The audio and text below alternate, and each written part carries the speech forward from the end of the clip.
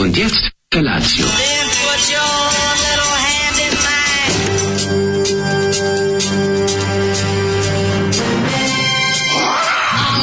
Grupa rozvojenih mladića trči po studenom vazduhu pre zore. Alarm! Ima da kane, nema problema. Svakog radnog jutra od 7 do 10. Hajde, Geri, jako se velda! Nema da prska, nema da prska.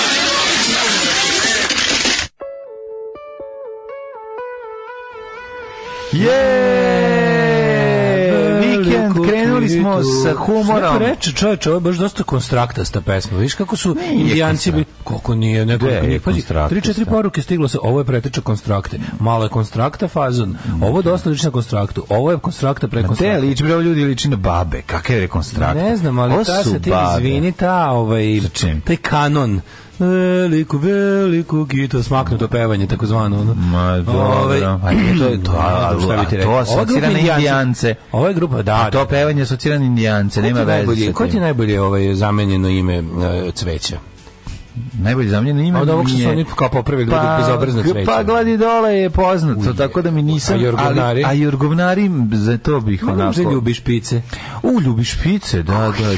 Ljubiš pice. Ovo je iz 90-ih bend jednog od članova grupe Riblja čorba. Konkretno Vicka Milatovića Bubnjara. On ima bend koji se zove Indijanci i ovo je njihov šaljivi... Nemojte da pomešate sa bendom Nismo mi Indijanci. Ne, Nismo mi Indijanci, bend Siniše Malog. A ovo su Indijanci, oni jesu Indijanci. Da. Tako da Zoli je našao staru kasetu koju je iskopao iz Jel on ima bend ili da sve sam on svira? Ima bend, jel da? Ja se tačno sećam ovog... Zvuči kao da sve sam svira. Sećam se ovog spota koji kao izgleda kao stari nemi film sa onim title cards između da objasni šta se dešava. Nosi kitu cveća. Oni koji idu po pijaci kao veliki Manitu pošao je da kupi veliku kitu cveća, a sve je na latinici, samo je u ćirilica kao kiti, kao kitu. Ja se toga jako dobro sećam i zbog toga bi volao da... Povređivanje. To je teški trećekanalni rok, onaj najgori, onaj brzi bendovi Srbije. Teški, govno bendovi Srbije. Znači, petak je počeo najgore što može, danas će biti sve iste boće, ide bolje. Dalje će sve biti bolje. Da. Zato što kad krećete sa samog dna, svaka staza vodi uzbrdo i to je jednostavno, to je jedan uspon. Znači, to je mislim da ne postoji nešto gore od toga. Mislim, od benda Indijanci. Pa bilo je. To šta je gore? Nisi bio na bajk, odavno nisi bajk scenu gledao. Pa znam, ali ovo je zaglavljeno u tom mulju. Ne, ovo je seksi humor, ovo je zaglavljeno u tom mulju, razumeš? Ma zna, ali ovdje ovo ima šaljivosti, o tome ti pričam. Ja govorim o stepenu, znam, ja ti govorim o stepenu šaljivosti. On ima neku rock školu za klince. Da, kako ne. Škola, kako se zove tu deca? Tu deca posle sportića mogu da ide na Rokić. Da, na Rokić. Pa da im bude došlo teško. Kaže, ovo je ateist rap na bugarskom CD-u. Pa posle toga na Krekić. Ovo liči na konstraktivnu babu. Da te nema trebalo biti izmisliti majmune. Dobro jutro, prcačimo se 20 dana na putu napokon jutro sa ženom i vama. To je život, to je izbaci ženu, ostanemo samo mi sami s tobom. Mi sa tobom. I onda je pravo zezanje za petak ujutro. Dobro jutro, ako je vama dobro, ovdje čak ni Zoli ne pomaže. Gde ste kurati pregaoci? Šta on Zoli povratio? Iako sam jako šazamovao iPhone, ne prepoznade. Ali se osjeti jako žbađe. Pa moraš da zoveš broj telefona redakcije trećeg kanala da ti kažu šta trenutno su pustili, zato što je dosta oko komplikovano. 011-600-842. Tako je, da ti se javi tamo jedna baba. Kažeš, halo, ja sam baba. Maja Strik Show i Voja preko puta mene. Halo, Majo, kaži mi šta je ovo sad malo pre išlo. Evo sad ću da pitam, da razgovaram s urednikom. Da, Bog da vam Balaševići brinuli o posmrtnim ostacima. Ovo je surovo. Kaže, jebem ti li bar ni gotovo, već smo u Evropu iskočila Eurovizija na RTS-u, juče se poljubila dva muškarca na televiziju. Tačno, Eurovizija napravljena srpstvo da uništi. I radi na uništavanje od porodice. Naravno, pederi hoće da nam preuzmu da budu pederi jer domaćini. Jer znaš zašto je to? Da nam ubiju domaćine. Slušaj mudrost. Znaš ti da peder zauzme? Jer iz dupe dete neće. Kako je dobra izjava. Kako je da iz dupe dete neće. Pa to je jaka kao i nemoj tamo gde lebac smeće. Pa to se rimuje. Rimuje se. Nemoj tamo gde lebac smeće. Gde se lebac smeće. Nemoj tamo gde se lebac smeće. Da a iz dupe dete neće. Dakle, to je cijela mudrost. To je takav ono. Mogu zavisi nekog popa u selu kako to izjavljaju. Nakon što je rekao da je heroin loši nikakav. Slušaj, nisam se probudila da slušam vas, nego da idem kod neurologa i zakažem magnet, ali kad sam već tu, pusti. Da vam kažem, zakazivanje magnet, pogledaj, molim te, ovo neće nikad proći. Proći. It will never pass. Ne, proći će Ostala je samo uspomena na poslednjeg magneta. Da, kako su ti, kakav si magneto? Jesi ti sad magneto? Ja sam magneto, mogu da recimo. Da, privlačiš stvari. Sjećaš na početku vakcinacije kad su debili tvrdili da su se na magnetisali, pa oni gomile neprijatnih budala koje su stavljali kašike da sebe dobiju odmah otpale. Pritisnu pa kao ostanu. Ne pritisnu pa se zadrže par godine, u 3 godine svet kolektivno 2 sekunde se zadrže jer su znojevi pa se zalepilo, razumeš? 3 godine je svetu kolektivno opao koeficijent inteligencije za 24. Jeste, svet je jako dosta jako ne znaš moju pesmu Svet je glup. Svet je glup kada sanjamo, naravno. Svet je glup kada sanjamo. Šta imamo? Planinski vrh nazvan po kaže, planinski vrh nazvan po ženji. Kaminadžaro. Prokleti bili mnogo dobro. Kakav vratolomija mentalna. Ovdje su juče neke poruke koje su poručbine već za naše nunčake za snalaženje u prirodi. Ja se uzimaju. Pišite me za nož i tako. Hoće ljudi, to je važno. Apsolutno. Ja ću napraviti limited edition od 5 handcrafted komada. Tako je. Nunčake za snalaženje u prirodi. Rekao sam ti kako se pravi. Kupiš lanac na metar u okovu. Biće pravi. Kupiš dva poslati ljude mirna srca, nečim što nije vrhunski izgled da se snalazi u prirodi. Ovako, 2 eksera, lanac i 2 muzička štapića. Jeste, to nisu nunčake. To jesu nunčake. Nisu što se ne okreće ovog sebe. I onda moraš da imaš nunčaki mora se okreću kad imaš to. Mora unutra da bude kompleksno. Zato ti kažem, ne mogu ja mirne duše da pustim čovjeka se snalazi u prirodi. Moje se nisu kretali, pa sam opet umeo da se samo povredi. Naravno, ja sam uspeo sebi da izbijem. Ti pravi nunčake, jesi? Ko nije pravi nunčake, samo što mi znaš kad uzmemo baba napravila metlu. Baba je kraljica. Meni baba napravila Descendants Dux i nunčake. Sve što ti treba. Kanapa, naravno. Sećam se mi učili iz ovog letnjeg ninja treninga. Moj drug, to jest zamisli Kumić je imao prave mlađo. Zamisli scenu koju Rambo zaista naručio i stiglo mu je izdelje nunčake u prirodi. Da, izdelje pa znam. Ne pravi da špici onda s njime ubije svinu. Kumić ima tamo na Hopovu pravi iz letnjeg ninja treninga, imaju nunčake, naručene, imaju prave šurikene i imaju prave takozvane tomfe. Sećaš tomfe? Tomfe, šta su tomfe? Pa to je onaj amerski drveni pendrek pandurski sa drškom, onaj. Znaš, onaj, to smo isto pravili. Da, to je ovo je pravo. Onda kao, ajme udari sad, onda postaviš to, pa kao ne može da udari preko drveta, znaš kako je bilo dobro. A to kad vidiš prave nunčake. Ovo iz letnjeg ninja treninga da kuva. Prave nunčake koje sam ja kupio sa 42 godine, kad to vidiš sa 9 godina, nije ti dobro. Prave nunčake. Nije ti dobro, apsolutno. Zato kad meni Goran Đorić napravi šuriken, znaš ti kako je to bio jak šuriken. Čega smo mi pravili? Kalili smo. Jesi ti sećaš da je Milan Vidak firma ima bacala po gradu neke kao okrugle limove reklame na kojima je bilo samo utisnuto Milan Vidak. Sećaš ti glupost, tako po gradu da se kupi po zemlji. Da, pa nisu oni bacali to je negdje. Ne znam, to je bilo po zemlji bukvalno. Kao da neko rekao su to bacali iz aviona. To je žica stizala na gradilišta, verovatno. Ne znam, tih žica je bilo svuda po gradu. Verovatno je tu bio neki... Ne znam šta je, to je bukvalno kao... Pa kao žice, verovatno. Nije mlađe, to je bilo kao bukvalno debljine papira i običan krug. I onda ga mogu se seći običnim nakazama da napravi šuriken. Šta je? Od Milan Vidak. Milan Vidak baca šuriken iz aviona. Reklamni lim, ako postoji tako nešto, onda je to. Da. Treba baciti šuriken iz aviona da vidimo koliko će se zabiti. Hoće biti detektor za traženje zuba uz čake. Da, i to će trebati. Kaže, zaista kad biste emisiju počinili nekom najboljom pesmom po vašem izboru, morali bi svaku sledeću da nam otpevate i da ne podavite s vaše nadpevavanje. Zato ne počinjemo s time. Tako je. Dobro vam jutro je jako lepo. Ja sam danas skroz u letnjem modu. Kažu da će danas short ljudi... pants. Da, kažeš danas ljudi koji su meteoropate da im bude lepo. Da, kao danas je kao lep dan. Inače, hoću kažem, kad mi neko kaže da je meteoropata i onda mi kaže da je kao loše mu je kad se menja vreme, to je sve pozera i pravo meteoropat je loše uvek.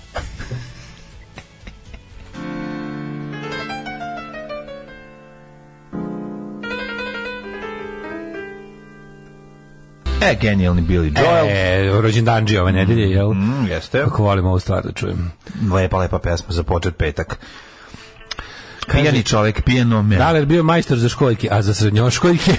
Srednjoškoljke. Čuveni. Ja, jučer kako sam se iznervirao kad sam krenuo da krenuli u montiražu WC školjke, onda vidim da onaj cev što ide od kotlića dok mi kratka, pa sam išao da kupim produžetak. Bilo ti kratka cev. Za kratku cijev. Da se tu Pa to čoveče. Znači dale, konačno i ti da ostaneš kratke cevi.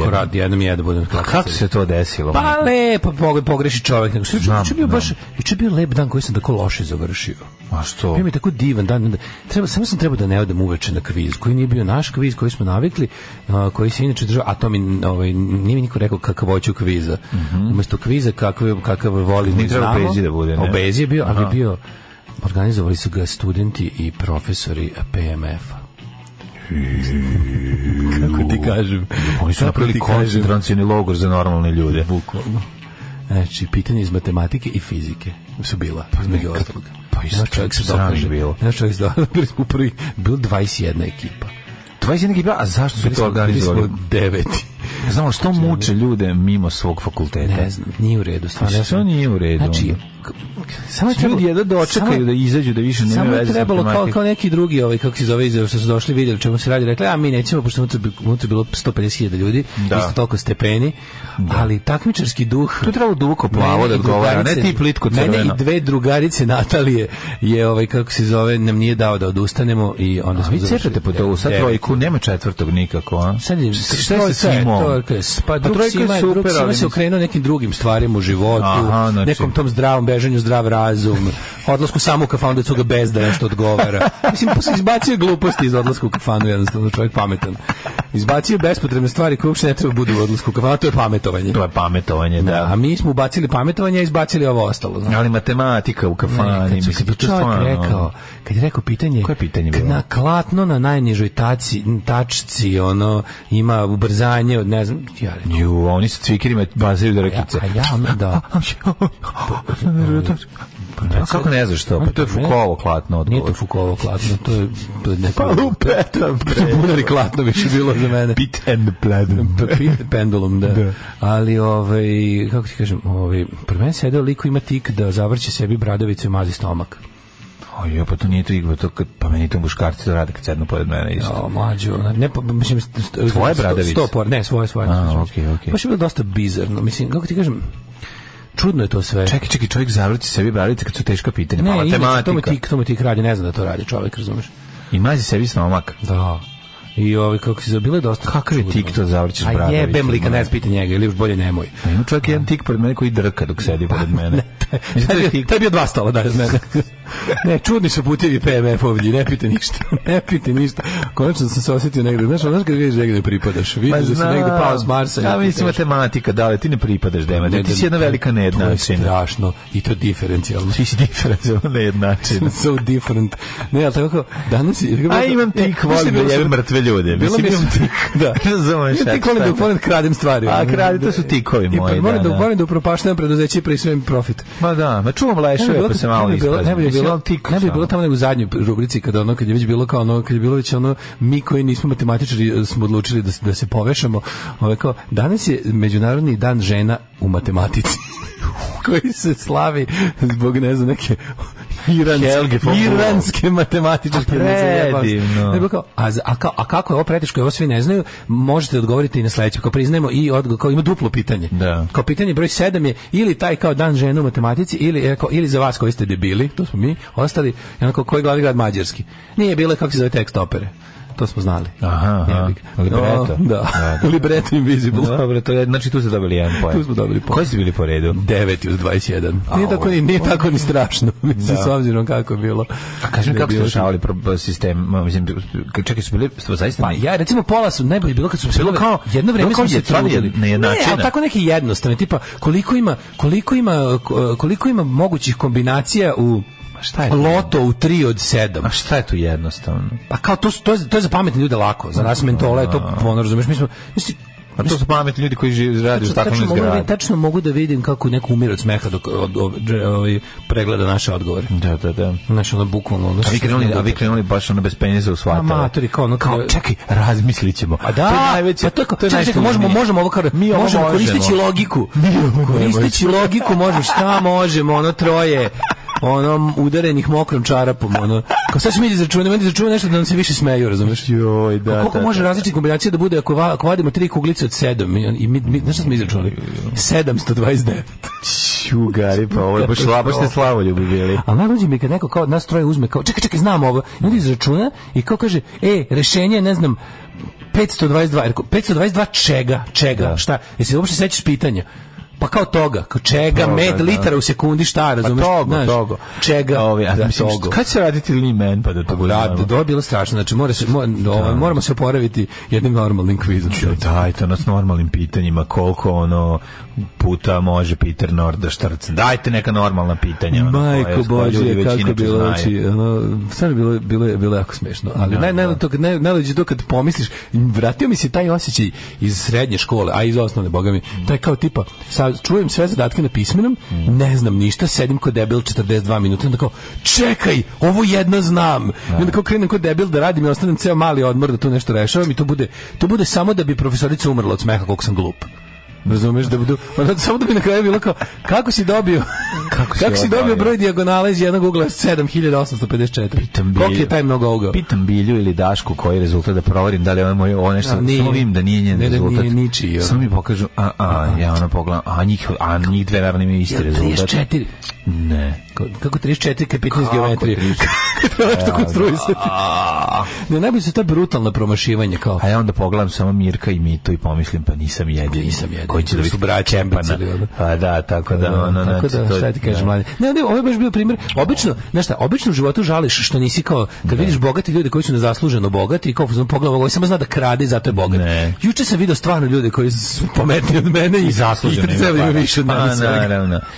Ja sam bio poznat kod kardiologa, ja sam poznat kod kardiologa. Ali nadam se da ste bar bili najduhoviti, apsolutno. Bili ste smešni u materinu, da. A da, to nije bilo teško ono biti, mislim, pored toliko matematike i ovih trouglova, pored kojih se čovjek može povrediti, vi ste bili jedno onako, vi ste zaoblili situaciju svojim humorom. Apsolutno. Tako da svaka čast. Rounding the edges. Ja sam dobio sam oko jedan, dobio sam jednu dijetu s kojoj bi trebalo da skinem jedno 6 kila, to je prva stvar, i onda će sam pritisak pasti. Pa, da. I malo naravno ovdje naprim brzo hodanje i tako neki jedan pravilnik života koji će me možda čak i odvojiti od lekiće koji uzimam. Tako da vidjet ćemo, eto, sad ćemo se ubaciti. Nemoj da se skenješ ako te ne odvoje lekiće, ali ćeš 3 noći nisam večer, eto.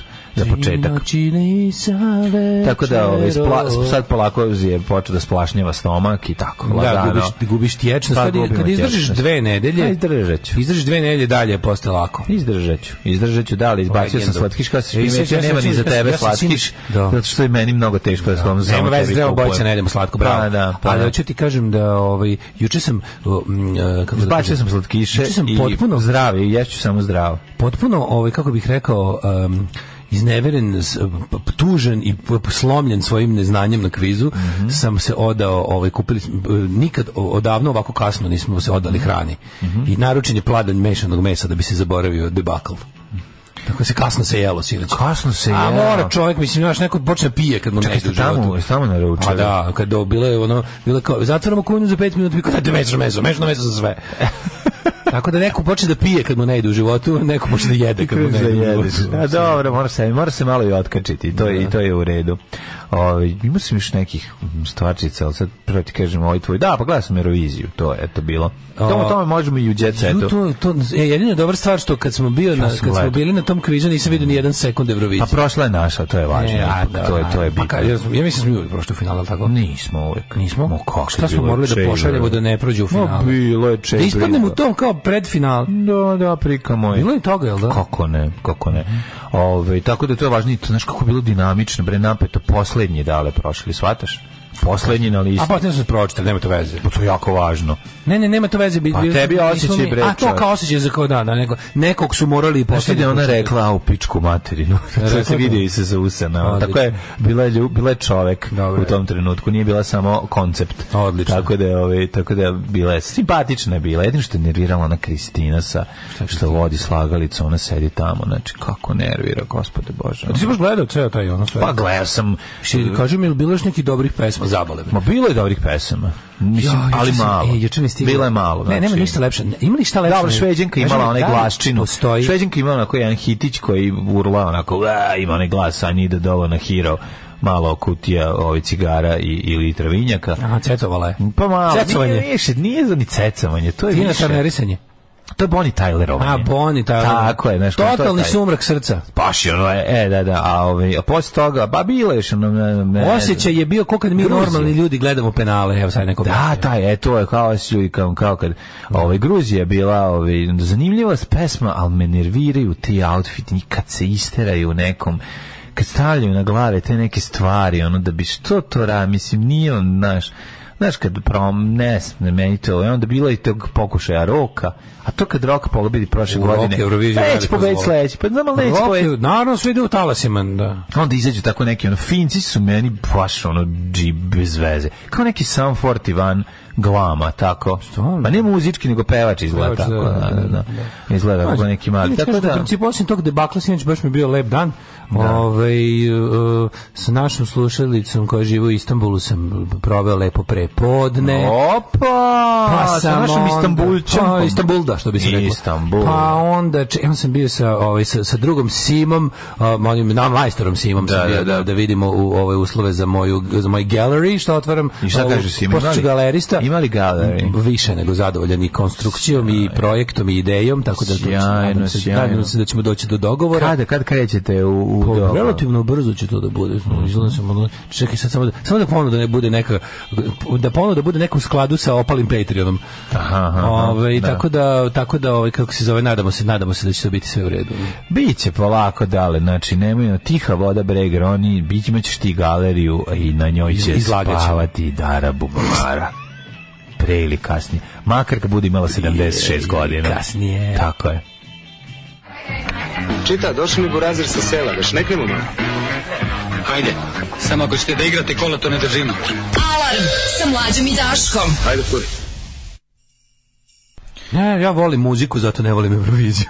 Pa dobro, mislim, da, za njim zabavno. Ja sam juče dobio, ima šta lepše nego kad ti slušaci ste se sete na medenom mesecu u Dublinu i kupiti ploču, da ti pošli dođu kući, pošli iz Niša. To je stvarno najlepše. To je najlepše na svetu. Juče mi stigao ovaj poslednji, ja nisam teo da slušam ove Menixe dok mi je stigla ploča na ovaj poslednji album. Znaš ti koliko je to dobar album? Mesu Helasi juče. Oni imaju ti dobiju Helikopter, ja dobiju poslednji, ti dobiju nove Helasi, nove Menixe. To njima 14. album, odnosno 14. remek delo. Da. Kako tu ima pesama? Znači to je ono... Kako to uspevaju ti ljudi? Ja ne znam kako Menixe Street Preachers sprave, svaki put kad uđu u studiju izađu s nekim blagom odatle. Šta mene briga za finsku Euroviziju kad postoje Menixe Street Preachers? Jebe mi se za te gluposti. Da. Pa kaže, kakav štrebersko kočeviti kviz, ali bar niste ispali glupovi. Poštujem. Kaže, Šveđani, oni da prdno naprave hita. Kaže Aleksandar, koliko sam juče sreo ispred kuće?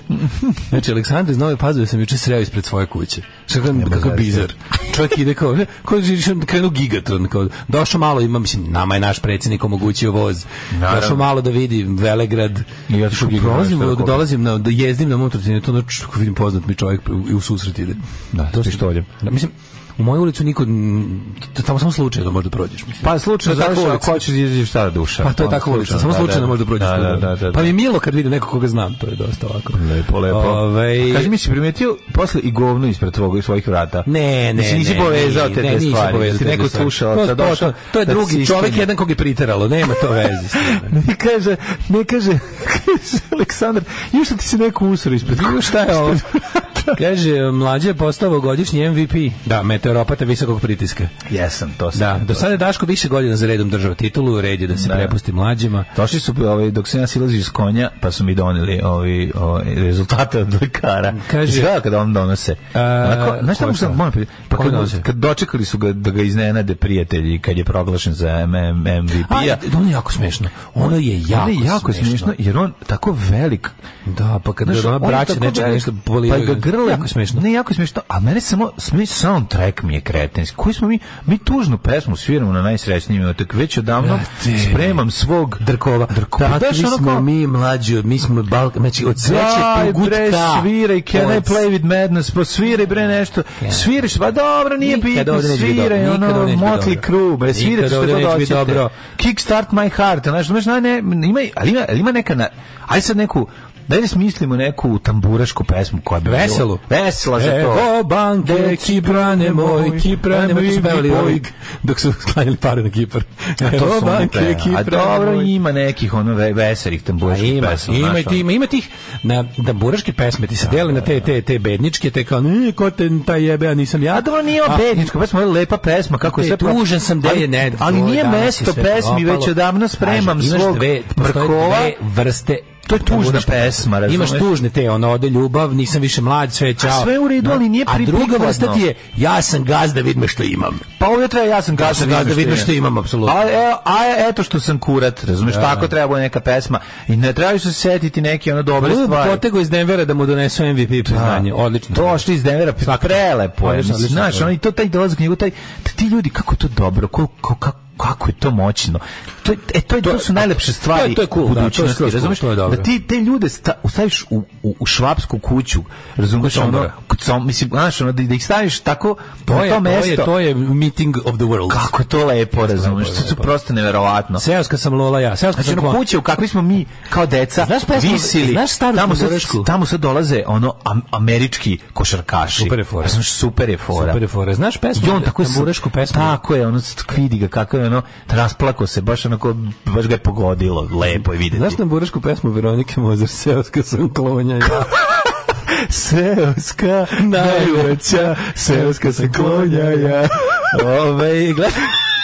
Da sam juče polufinale. A Ćale, on tako plače, a Ćale kaže, dođi sine da ti usipam u kadu keksa i 500 litara mleka. Znaš kad je mu Kevi govorio njegovi? Nešto. Idi to, sine, on nešto, pa zato što koliko ždrao je od svih više, mu rekao, tata, idi da ti mama nadrobi keksa i mleka u kadu. Da jedeš. U kadu da jedeš. Gledao sam juče polufinale Eurosonga na Radio Televiziji Crne Gore, kaže Dragan iz Podgorice. Kaže, naši nijesu primetili da je autor finske pesme Desmond Child, stvarno? Ne znam. Znaš ko je Desmond Child? Da. Ono što je pisao sve, rock i pop, i Alice Cooperu, i Kissu, i Madoni, i Bon Jovi, svima je pisao pesme. Taj inače napisao te Fince. Pa da, on je... Šta misliš, Mlađe, ono momku sa country pesmom? Ja volim kaubojice, pa mi se svidao. Jo, gospode, bože, kako sranje, ono. Ne, mislim, sve mi je, ne znam, nemam pojma. Nisam... Kaže, Finci profesionalci, a pesma ništa. Pevač nastupa sa apokaliptikom. Pa da, pesme, bre, sranje, razumeš, ono. Znaš kako ima tih jako puno, jako su besni. Znaš, kao jako smo lepi i besni, držimo nisko gitare i sve to. Izgledaju, mislim, stvarno izgledaju ljudi, ono, kao za neki bend. Kaže, već danas spremam svog Mrkova, se redovno svira na sahrnama kod nas u Subatici. Plakanje garantovano. Pa da. Ima te tužne te. Pa ima, naš, imaš, već danas vreme ima, ti o noći, razumiješ, te što su te sahranske, Pa da, teške su stvari, znaš, nije za situaciju, gledam, na kraju sam na mute, Santa Maria de la Salute mora da gledam, jer mi je, znaš, kao još rasplakaš ga to pesmu, dajte mu neku veselu, bre, grunite. Ja, Finsku predstavlja neki Rasmus, oni svoje vremeno nisu izlazili iz Bravo magazina. To je Rasmus? Kako išao Rasmus? Išao na vesmu? Je to Rasmus? Kako onda Čehinje, ja mislim da Čehinje imala teški ASFM. Ba da, naš, uključila se u synthesizer, otpevala, i tako je bilo tih nekoliko, odskog malo pokušaja roka, nekoliko, jedna je samo bila ono baš 1986. Pa bila ona jedna. Italija poslala pokušaj roka. Ne, jedna je bila, samo jedna pesma koju sam čuo je bila kao sa, recimo 1986 kad je Doris Dragović Želja moja, tugo moja. Jedna takva pesma. Sve ostalo je bilo ona Vogue. Vidjet ćeš jako puno Vogue. Bilo Vokština. Nema veze, to će proći. Onda kad bude bio jednom revival posle nuklearnog rata, kad bude bio revival stare Eurovizije, pa kad dođu šlagerske te festivalske pesme, da peva, biće te velike pesme i biće ta pesma od 2 minuta. Mora da dođe Johnny Logan, Hold me now. Jedan taj što osjeća, pa bilo je dve valjda. Pa mora jedan bosonog, pa je bosonog i nebo. Pa onda mora velika neka pesma sa orkestrom, to nam treba. Ima tu, ali kažem ti, dosta je onako modernasto, nego ćemo ići u prošlost. Smo mi čuli dve pesme. Nismo, ja sam pustio samo jednu grešku, ajmo dve. Ajde jednu pa da idemo u prošlost. Ajde. Evo su bili Berlin, pre toga smo slučali drugaricu Berlindu i znam se da je vas pogodila ta pjesma. Relelepni blok kasnih 80-ih, hvala ti Mladja na ovom, mnogo lepo. Nema na čemu, drago mi da ste uživali. Evo vam jedan, ovo malo duše moment. Bosna već neko vrijeme ne učestvuje na Eurovision Song Contest jer duguje neke pare Euroviziji pa ih ne pušte dok ne plati. Dajte sakupimo ljudi, zašto sam za to pročitao. Majko mila, duguju Euroviziji pare. Kako moguće? Svaka čast Bosna, to se ni nama nije desilo. Bosna duguje pare, ali nisu platili prava na emitovanje. Eurovizijarinu nisu platili. Pa nisu platili, ne, pa 100% je to.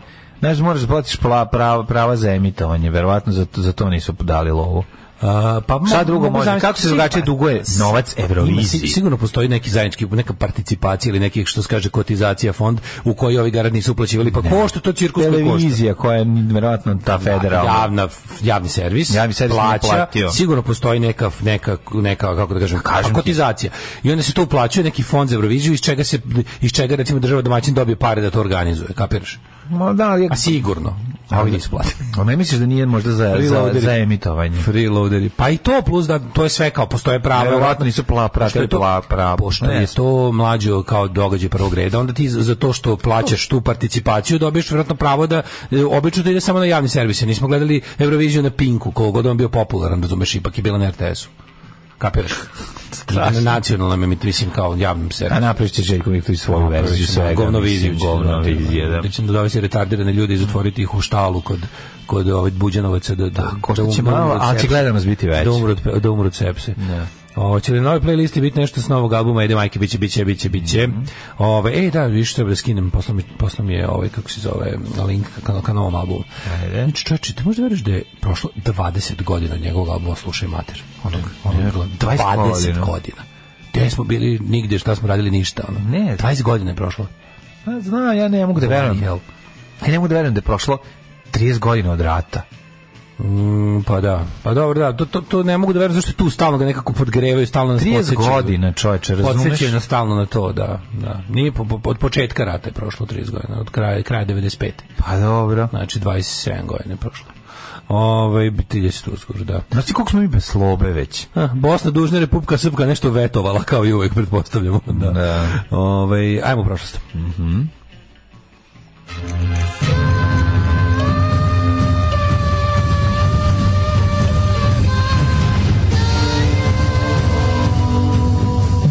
Se na današnji dan.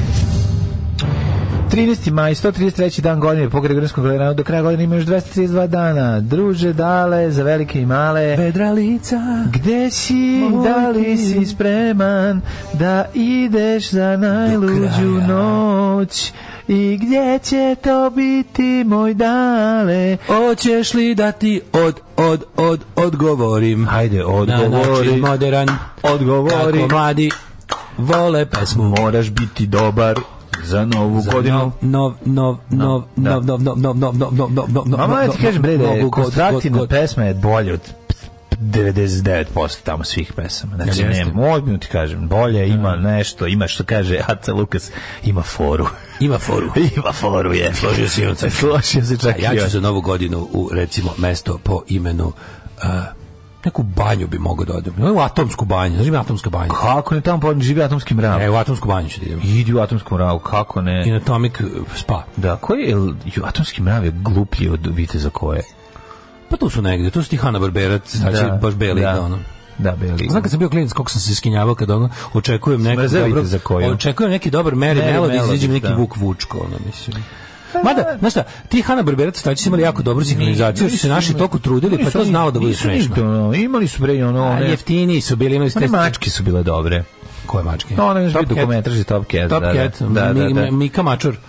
A ne znam kako se kod nas zvao. Top Cat. A kako se zvao šef? Kako se zvao šef, a ne Pandur? Znaš da su bili... A, nešto je taj Štihjuri, da. Šef, ne znam, da. Meni taj, kad u glavi zamislim kao pozornika, zamislim tog lika. Da. Iz Mačka Mike. Mika Mačur, Top Cat, tako je bilo prevedeno. Sigurno se zvao Mika Mačur. Mika Mačur, da, Top Cat u originalu, Mika Mačur. Mika Mačur kao da je strip starija, da je ovo nešto drugo. Ne, Mika Mačur je. A ovaj je, kod Hanna-Barbera sam skontao, mene nervirali smo te takve pozadine koje se ponavljaju, ta animacija lazy, ona sam mnogo više tih nekako gotovih elementa koji se ponavljaju. Kod ovih Warner Brothers, ovih Looney Tunes, Mary Melodies, to je neko delovalo mnogo bolje. Mada kažem ti, naši sinhronizatori su znali da napravi od tih Hanna-Barbera do Sadnića nešto zanimljivo. Recimo, Vuk Vučko ima super prevod. Pa imali. Odlično je bio Ljubiša Bačić. Žućane moj, dođi, va ćete sad naučiti, ne znam, ovome ili onome. Pa dobro, ali dobar je bio i Dragoljupče, isto Hanna-Barbera. Pa da, ali kad dođe kaže i Draguljče. Dobar dan, ja sam Kermi Lutin. Kako je to bilo smešno. Ja sam Kermi Lutin. 1497. A Ljubiša Bačić ispije litru za maklije i onda kreće freestyling, a bude dobro. 1497. Aleksandar VI izopćio je vladara Firenze i reformatora Girolama Savanarolu, koji je ljenspla godinu dana kasnije. Godinu dana su ga čekali, ono nam i drndali, granska sudovi. A nismo ga zapale, razvlačili su ga po nekim usrednim sudovima i drndali čoveka i da bi ga na kraju spalili. Tako su drndali. A nije pali su njega sve vreme, nego bio mokar, znaš, ne mogu da uvatio. Suiđi Mrolama od ozdo, a nekako ide. Seno Girolama, Girolama. Suva drva od ozdo, a sirovo od ozgo, tako ide. Za paljenje? Za paljenje. Čuvena pesma. Tako ide Girolama. Suvi ide od dole, a sirovi od gore. Već drugi dan osnivaju Jamestown. 1707. Jeste. Krenuli iz Portsmuta prema novoj koloniji u Australiji, tada kažnjeničkoj koloniji Velike Britanije. 1779. Ruski i francuski posrednici ispregovarali mir iz Tešena koji je okončao rat za Bavarsko najslađe. Tešenski mir. 1787. To su ovi Jamestown. 1830. Osnovna republika Ekvador. To je najduža i najtanja republika na svetu. Tanka skroz ide oko čitave planete Zemlje. Prvi predsjednik izabran Juan Jose Flores. Gde se nalazi Ekvador tačno? U Južnu Ameriku. Znam da se nalazi u Americi, nego između kojih zemalja? Mogu mi pitaš. Između kojih zemalja? Recimo između Kostarike i Paname. Nemam pojma. 1849. Kongres SAD formalno objavio rat Meksiku, mada su borbe u Kaliforniji počele nekoliko dana već ranije. Jeste fight u kome će Meksiko izgubiti Kaliforniju, izgubit će i veliki deo Teksasa. 1848. Ne veliki, ceo Teksas. Da. Do Rio Grande. New Mexico. Do Rio Grande, a kad je nastala i čuvena pesma Crossing the Rio Grande. 1848. u Sremskim Karlovcima pa ne ide ti taj ritam u Crossing the Rio Grande. Idemo dalje. 1868. U Sremskim Karlovcima počelo zasedanje Majske skupštine na kojoj su delegati 175 crkvenih opština iz Vojvodine i Srbije izabrali Josipa Jaračevića za patrijarha, a pukovnika Stefana Šupljikca za vojvodu. Tako zapravo nastaje Srpska Vojvodina. Skupština 15. maja proglasila srpsko vojvodstvo, austrijska i mađarska vlada nisu priznale autonomiju. A oni su rekli, mi ćemo sada, zbog toga što ne priznajete ovo, mi ćemo sad tražimo više od autonomije, manje od nezavisnosti i za 100 godina ćemo i da dobijemo. 1887. u Beogradu osnovana provizorna observatorija Velike škole, osnivanje Republičkog hidrometeorološkog zavoda, observatorija postala njegov deo. Naravno, da li možemo da ovo uzmemo kao ne možemo, ovo je više astronomija nego meteorologija. Tako je. Nemoj to razdvajati. 1888. princeza Izabela Brazilska potpisala Zlatan zakon, čime je zvanično ukinuto ropstvo u Brazilu. 1913. ruski konstruktor Sirkorski je poleteo prvim više motornim avionom, ruskim vitezom, on ga sam napravio. Sirkorski inače postao poznat po tome što izumeo helikopter, ali to je radio kad je izbegao iz Rusije. Kako su tako veliki ljudi, razumeš? Kako tako dobre ideje. Kako ljudi, znaš, kako on to tako vidi? Kako mu braća Wright? A ja ne znam da rešim najobičniju jednačinu na krizu. Kako tako postoje tako neki ljudi? postoje. Da, nevjerovatno. Ali oni se diraju za bradice da trlja stomak. Ima svoj downside. A postoji Marijan Rističević. Da, postoji recimo Sikorski jedan, a postoji i ne znam, recimo Atlagić. Pa Atlagić sve postoji. Da, DJ Vučićević. Postoji takvi. Nevjerovatno. 1917. Gospa se ukazala u portugalskom gradu Fatimi. Katolička crkva službeno priznala te događaje. Jeste, ovo je Gospa, znači ovo je sigurno, kako ste platili? Ovo je sigurno Gospa, a umeđu tamo nije. Ideš u savrećom para da im kažeš da se nešto zaista desilo i onda oni kažu, kad vide kolika je vreća, kažu čoveče, ovo se zaista desilo, to mi je genijalno. Znači, a Gospa iz Međunožja je oduzeta, je li tako? Nije ni zvanično priznata. Da, ražalovana je, izgubila je status čuda. Pa zašto nisu plaćali kao Bosna, što nije plaćala Euroviziji? Da, treba da uplatiš tamo neki ono. Nije, nego moraš od tog što se proda, moraš Vatikanu vjerojatno da daš deo. Bili ste previše, što bi se reklo, previše ste se sigurno nije tako. Katastrofa.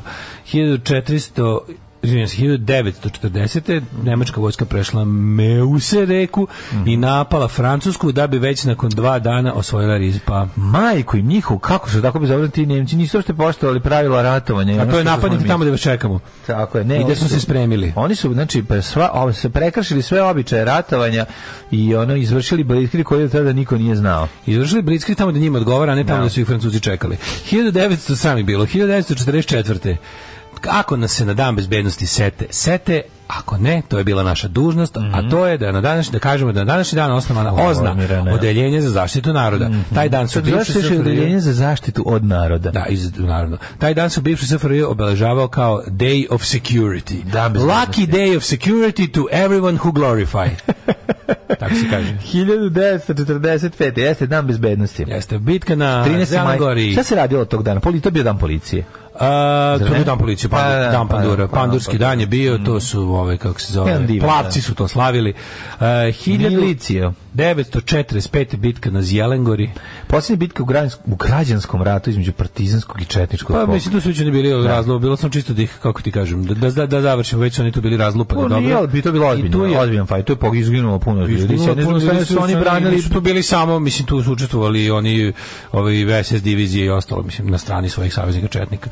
1948. je bila, to je bila velika bitka. Velika. Da.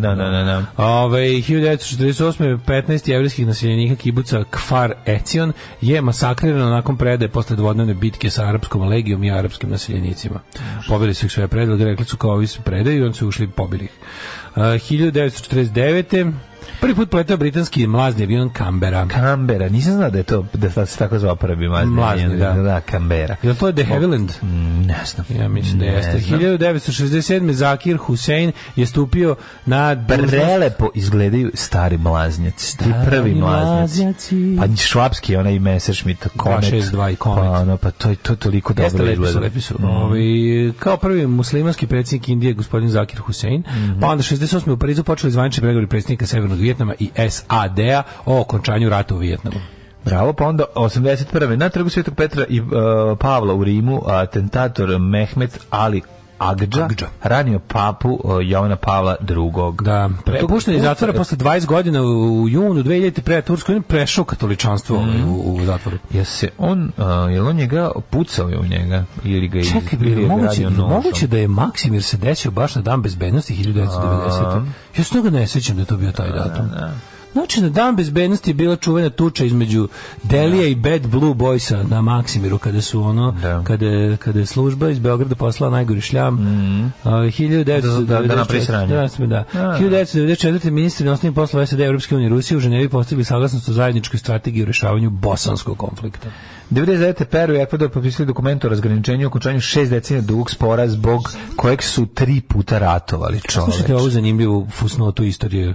Nakon dogovora čelnika DS-a, DSS-a i G17 o formiranju nove srpske vlade, predsjednik Skupštine Srbije Tomislav Nikolić podne ostavku posle 5 dana provedenih na toj funkciji. Se sjećaš njega kad su mu dali, to je bilo bukvalno, znači to je bilo kad su mu dali da malo bude neka vlast, a to je kao predsjednik Skupštine, sve je bili u fazonu kao 2007. kao moguće da smo ovo dočekali, da smrdljivi radikal dođe tu i da 4 dana bude i onda su ga posle sklonili. Ali ta njegova faca kad su mu izmakli to što je ono, jer tu on još bio kako ti kažem, on je tu još bio opsednut idejom da jednog dana bude predsjednik Srbije. Stalno izlazi na crtu kandidatima Demokratske stranke i najviše dobio glasova na izborima koji bi potom bili poništavani jer nije bilo dovoljno ljudi izašlo na njih. U Banja Luci održan 4. banjalučki polumaraton, pobedio Mozes Kipruto Kibire. I ubijen Boško Perošević na današnji dan 2000. 2000 na sajmu u Osetskom poljoprivrednom, bio ga je navodno neki radnik na njegovom imanju. Radnik sa njegovog imanja. Da. Neki portir, ja sam to tako zapatio. Mislim da nešto još bio na sajmu, taj lik, ali se oni znaju, ono kao oni su bili, ovo je radio za njega. Imali su neki klinč pre toga. Da. Život može biti lakši, posao može biti bolje plaćen, zakon ne mora biti poštovan. Srpska napredna stranka. Učlani se još danas. Kako lepa pesma, Billy Idol napravio stvarčinu, ozbiljno dobro. Sa tog super albuma. To je Devil's Playground. Tako to je super povratnički, a prevratnički album odličan. Tako je. Pozornik Bukvić. Pozornik Bukvić. Bog te 20 poruka stiglo za pozornika Bukvića. Obožavam vas. Da, što se sećate pozornika Bukvića. Divni ste. Kako smo zaboravili pozornika Bukvića, čoveče. Hanna Barbera su izmislili Toma i Jerrya. Radili za MGM, jeste, da. Za MGM je nastao to. Ja sam voleo Hanna Barbera, ja sam voleo takozvani smehotresna olimpijada, bio je album sa sličicama koji sam sakupljao. I mnogo sam voleo. To je jedan od prvih albuma. Ja mislim to je za mene skupljala Keva. To sam ja bio jako mali, to je tipa neki 80-81 izašlo. Nije 80-81 kasnije. Značajno značajno. A nije Mlađa, Tarzan je bio 82. i 3. to sam već skupljao. Isto kao polu. Meni je Tarzan bio prvi album. To 82. Pa da. A Smehotresna olimpijada je bila pre 100%. Smehotresna olimpijada je bila malo kasnije. 100% malo kasnije, zašto se sećam da sam lepio. Tarzan su mi pomagali da lepim. Tarzan nisam znao, a Smehotresna olimpijada je bila ipak malo kasnije. Tada je u to vreme smo već viđali crtače Hanna Barbera kao dugometražne crtane nedeljom uveče. Taj sajam je bio pun pogodak. Mislim da je ovo. Znam na koji sajam misle. 1717. Kaže, uvek se setim Ilije Čvorovića na Dan bezbednosti, naravno. Pa onda ovako, Crnjak za Piroševića. Posle tog su onaj montažno-demontažni most koji se ranije otvorio, zvali Savo preko mene mrtvog. Sećaš se mosta? Da, sećam se. Montažno-demontažni most Boško Pirošević, koji je sada, kako se zove sad taj most? Pa to je sa drugi most potpuno. Sad se zove most, drumsko-železnički most, pa dobro. A to je bio Žeželjev most pre. Da. Evo aforizam, ne može se dobar dupe sakriti u pantalonama. Dobar aforizam. Prejako.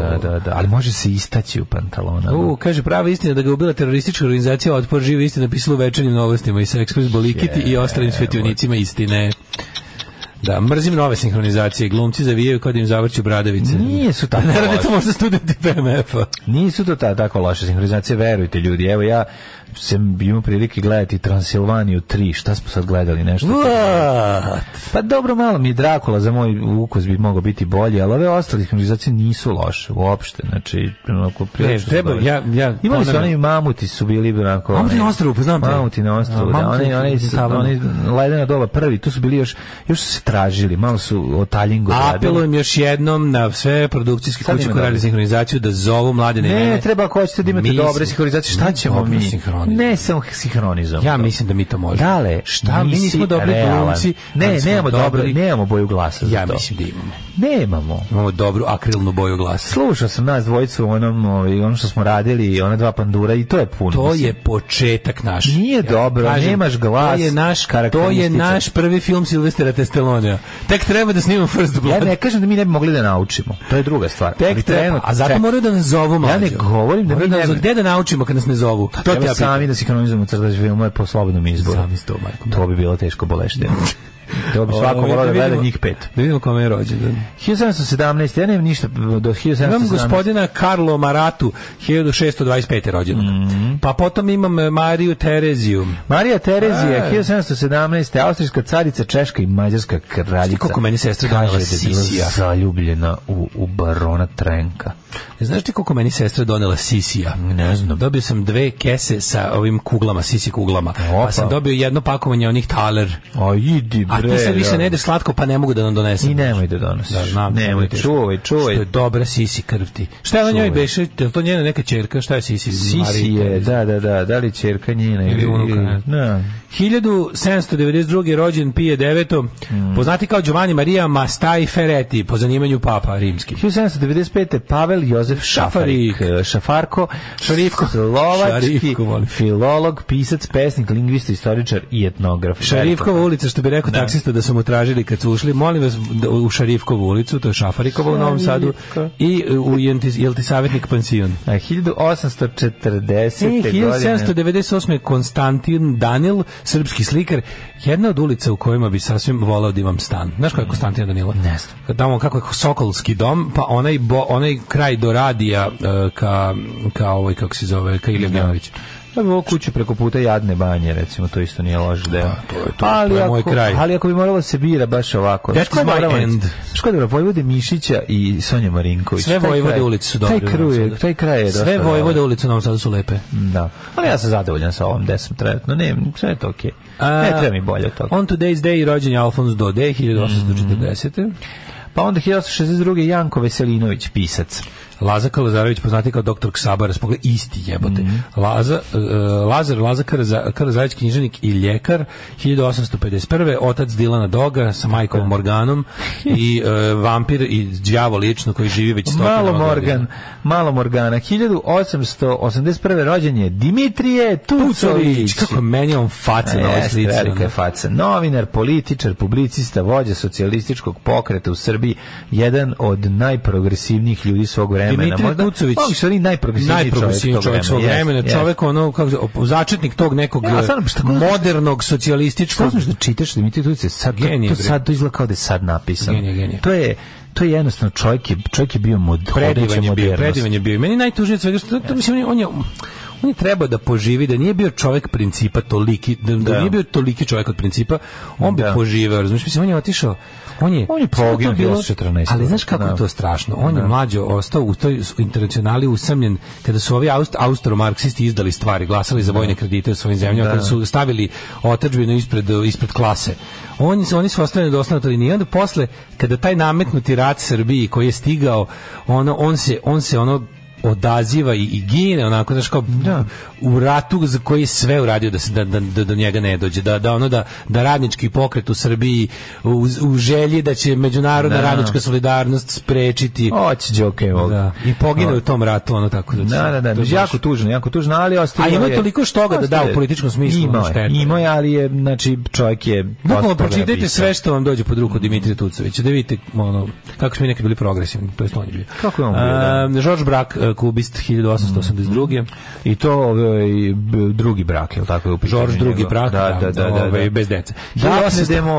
Daphne de Maurier. Engleska književnica i dramaturškinjenja. 911. Kosta Nađ. Učesnik španskog rata, španski borac. I general narodni heroj Jugoslavije. Tako je, preminuo 1986. A tu je i Paško Romac, narodni heroj Jugoslavije. Društvo politički radnik, rođen 1913. Ovo je još teže rekao tebi kao Daško. Naravno. Znaš kad kaže Paško, dok to ne zapisu. Ali Pašaka je bilo više u istoriji dok Dašaka nije. 1914. rođen je Joe Louis, američki bokser. Harvey Keitel, 1939. Američki glumac i producent, čovjek koji isto izgleda... Mnogo volim, psihopat, jedan čovjek ludi. Koji izgleda kao da će ti svaku trenutku meni je frka. Zamisli da sediš u prostoriji, da si zaključen u prostoriji... Robert De Niro i Harvey Keitel. I Joe Pesci. Ko će prvi? I Joe Pesci. Njih trojica, to je bukvalno da ne skloniš pogled, da stojiš kao da si sa tri kobre. Da. Znači, tri lika s kojima možda se zezaš i do jednog se samo prebiju. Kao šalimo se sve, baš smo se dobro zezali. Joe Pesci će prvi. I odjedno su krenuli da me gaze, sva trojica. Bruce Chatwin, putopisac, 1940. Senta Berger glumica. Pa onda rođen Steven Donaldson, 41. Pa Stevie Wonder, 50. Johnny Logan. Si preskočio. Mi smo pominjali Johnny Logana jutros. Irski pevač, kako je lepo što je baš u tokom trajanja Eurovizije njegov rođendan. On je 100 puta pobedio i 100 puta predstavlja Irsku, mislim. Ana Karić je rođena na današnji dan, 1941. Dennis Rodman, 61. glumica. Pa onda rođen Mike Bibi, košarkaš, pa je rođen... Borivoje Kandić, nažalost, preminuo, napustio nas 2020. Borivoje Kandić, glumac koji igra Vuka Karadžića. Na današnji dan rođena Deborah Ann Debbie Ryan, glumica, pevačica, modna dizajnerka i model. Umrli. Ana Popović je rođena, to je Isabel of bluzerka. Ana Popović, da. Lepa bluzerkinja. Jeste, lepa. Najlepša naša gitariskinjenja. 1619. umro Johann von Oldenbarnevelt. Pa je umro Johannes Matthias Sperger, kompozitor. Pa je umro Eugen Kumičić, književnik i političar. Pa je umro 1931. Josif Marinković, kompozitor i horovođa. Tako je, horovođe. Umrli su i horovođa. Milan Begović, književnik 48. Umro i Milan, da, rekao si, a Miodrag Palošević, jesi rekao? Da, Đoko Palošević, to je ovaj, kako zove, Četnik. Četnik, da, ubijen. Tad njegov Zelengor iz Konča. Gary Cooper, 61. Gary Cooper je baš rano preminuo. Umro mlad. Ne znam na kojem godištu. Pa 900, to 60 godina ima. U to vreme to nije. Na današnji dan Jean Sarazen, igrač golfa. Boško Perošić smo rekli. Da, i Malik Bendjeloul, švedski režiser alžirskog porekla, dobitnik Oskara za najbolji dokumentarac, umro 2014.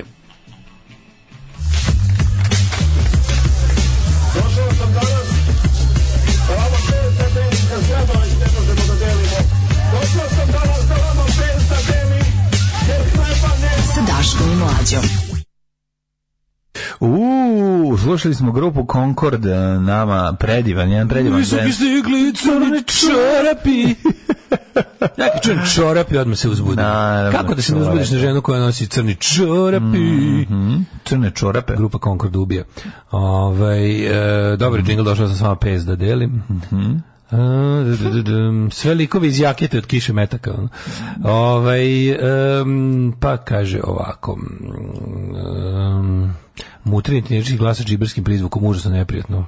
Dao je glas za kako trenirati svog zmaja. Aha, to su ovi, ko to zovu? Pa sinhronizatori razni. Da. Ima ok sinhronizacija, ali često pregled bude rogobatan, onda dijalozi ispadnu veštački. A nije tako više, verujte, ima dobrih novih. Evo, ja sam, gledao sam nekoliko crtača, sinhronizacije su bile zadovoljavajuće. Naravno, nemaš onu ekipu koju si imao tada, jebi ga, visoko su postavljeni. Nas potrali kao osnovnu školu i volio ribar da idemo na otvaranje mosta, pa nam nisu dali da se vratimo istim, nego da idemo preko Duge nazad, nabijem ih. To je bio veliki skandal, sad će bilo jako puno uhapšenih na otvaranju tog, kad su otvarali montažno-demontažni most, Boško Perošić, to je Sloboda dolazi. Nešto privedenih. To je Sloboda došao. Kada Milošić došao da otvara, znam da. Tu su dosta ligaši su bili pohapšeni. Hoćemo li mi, Mladene, moje rosno cveće, da vidimo hoće li za ovaj vikend biti lepo? Ajde.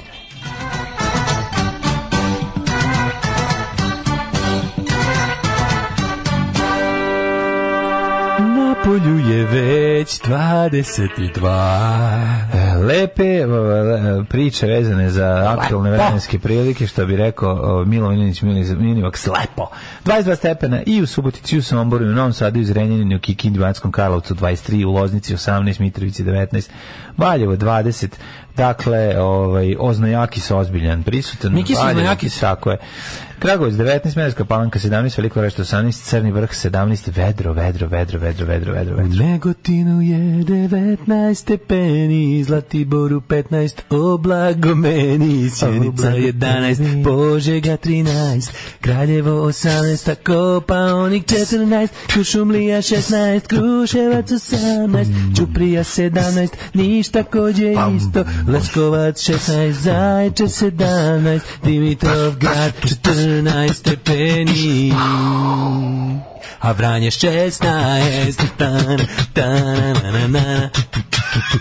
Petak, danas maksimalnik 31 stepen, biće znojanja, biće vruće, mokro, klizavo, biće Chicago 30, Beograd 90. Get ready for hot weekend. Ludilo, biće hot in the city, subota 28 stepeni, možda malo na oblaka, opet nedelja jako dobro, lep vikend pred nama, tek neka šrkica možda ispadne u utorak. Tako da uživajte, znojite se, znojite Srbi, znojite i ustrojite. Maradona ima iskustva sa drogama, jeste li vi nekad probali droge? Maradona je svjetski čovjek, pa on možda dolazio do toga, a u nas uvijek neko siromaštvo, pa nisam, ali ja sam malo dodirao više alkohola svoje vrijeme, a dodirujem ga i sada. 8 je časova. Radio Daško i Mlađa. Prvi program.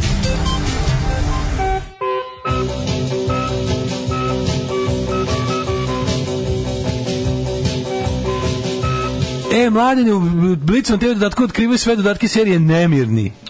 Ko su nemirni?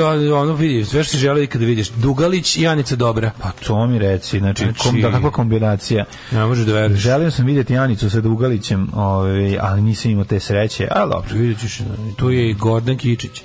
Znaš li da je deda ili Lupiću pradeda Gordana Kičića uveo prvi proces jodiranja soli u Srbiji? Da, nemoj zezati. Da, on je bio neki industrijalac. Hoće da zovemo Goran Kičića dođe u prvi servis. Ja mislim da bi on to volao. Da, nešto on je, ja kontam da je on okej s te strane. Doći, da je lag za saradnju. Nadam se. Da nije govnadžija. Ja se nadam. Nekoliko sekundi nakon atentata na Boška Peroševića, dvojica radnika obezbeđenja pod ruku su zgrabili Dragana Tomića, tada predsjednika Narodne skupštine Srbije, uveli ga u halu preduzeća Vagar. Kako su ljudi za obezbeđenje rukama držali pištolje, gospođa sa štanda Vagara je u panici počela da vrišti, misleći da su Tomića kidnapovali. U bok, to je neki izveštaj, čitamo stare brojeve vremena ili tako nešto. Šta imamo? Kosovo, gde da iskopamo osmo Radonom? Kruži po community, inače nema. Gde, šta da iskopavim? Sinhronizacija Meca Dobrića iz mog djetinjstva je bilo nešto najkretenskije ikada. Sećam se u jednoj epizodi bila replika, imam osjećaj da me kara dođeva. I sad zamisli gomilu deca koje to ponavljaju nakon odgledane epizode, naravno. Čekaj, Mece Dobrići su bili Leteći medveci. Ne, Care Bears. A Little Flying Bears su ovi, kako se zove, to je Leteći medvedi, u šumarku neskriveno medveda je mali broj. Jugoslovenski crtani. Oni čak i lete. Pogledajte koje. To je bio jugoslovenski crtani mali leteći medvedići. Da, to je Zagreb film, to je bio. Stvarno? Da, to je posle Čudesne šume. To je bio. Neće oni moći, jer mali medvedi će doći ko jedan, borit će se svi i šumu spasiti. Oni su ti bili, to je kanadsko, to je jugoslovenska tada koprodukcija. Gledao sam pre neki dan, pre 10 dana sam gledao ponovo od početka do kraja pustio. RTS Planeta, mlađe, to je jako dobro. RTS Planeta besplat, čoveče, ima super stvari. Tamo sam gledao Čudesnu šumu. Pustio i onda kao samo malo da vidim, na kraju konta sam odgledao ceo crtani jebote. I onda sam se tako setio svega, i onda sam shvatio, znaš što je me najviše uplašilo, što ja znam sve od početka do kraja dalje, kako ovi pričaju, tako ja ponavljam, sam to gledao klinac milion puta. Pa dobro, imaš i na VHS-u. Ima sam na VHS-u, da. Ja nisam, meni taj nije bio čest crtani. Da, to je bio baš čest crtani. Što se zapravo dogodilo? Kaktus car me izazvao. Kada Vatroslav zapali šumu. A to se debil misli da to Vatroslav Lisinski. Pa naravno, pa da što je jedini Vatroslav za kog si čuo. Vatroslav Lisinski živi u pećini u šumi i zapali šumu. Lončar ponovo vladi uprkos brojnim aferama. Ne može, znači, vidi kako ti kažem, iz naše politike se ne može ispasti. Znači da te nađu sa kurcem u auspuhu dok u telefonu gledaš dečiju pornografiju. Oni su politička klasa. To nema veze. Oni su politička kasta. Klasa je nešto drugo. Klasa je ono, kako ti kažem, kasta je od Boga. Znaš, kasta je nesmenjiva. Klasa može neku revoluciju, neku prevrat, nešto može. Ovi su kasta, bukvalno. Ne, u Srbiji da te uvate to što ti kažem, sa kitom auspuhu, sa laptopom punim child pornografija, dok držiš 2 vreće ukradenog novca od nezbrinute dece i nemam pojma šta još fali, bičuju te. Skinuće te bičuš u upravnom odboru. Bičuju te 2 žene s kukastim krstavima.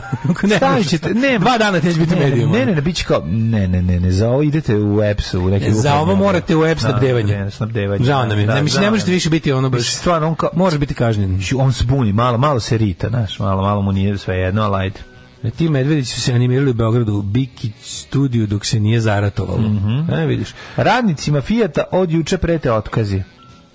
Aha, zato su ovi električnih automobila, da. Da, dobit će električni otkaz za početak. Doći će elektroljudi. Vučić, pogazili su sve sporazume. Ajde, pizdo, kmezava, prestani da kmezaš stalno. Znači, znači da Vučić uradi nešto, tako nešto dostojno funkcije koje obavlja. Stvarno, to bi bilo znači tu vest kao. Vučić danas bio predsjednik, ponašao se predsjednički. On koliko već 2 mandata sedi na toj funkciji, 1 sekund se nije poneo kao predsjednik zemlje. Kakva tuga od čovjeka. Pa ne znam što još. Vidjet ćemo tako dosta zanimljivo. Finska se sprema za NATO, Moskva preti odmazdom. Evo da. Hoće Finska hoće da uđe hitno u NATO. U NATO, da. Kaže hitno da uđe u NATO, isto su u fazonu kao ono neće hoće zaštitu NATO da im se ne desi. Pa zato što je vrlo moguće da ako psihopati ono porastu apetiti, ono mislim. Ne znam se dešava s Moldavijom, pošto je to isto bilo u igri, da će tamo onu Transnistriju, onu odcepljenu republiku od Moldavije lojalnu Rusiji. Mislim da zanimaju svim tim, tako tim pa proizvedu svakom tim, svim tim Nagorno-Karabasima imaju po lokalnog nekog kao nekog Martića i Babića, neke srpske krajinare imaju onu rusku verziju toga. Vidjet ćemo, ima dosta tema. Pixi, vidim Srbiju u polufinalu mundijala. Ovo kao ti ja kad imamo kao da sanjamo, kad sanjam često da kupim dobar polovan auto. Otkad su Američani izmislili Patreon, nema potrebe da nam se zahvaljujete. Daško i Mlađa, vaši plaćenici.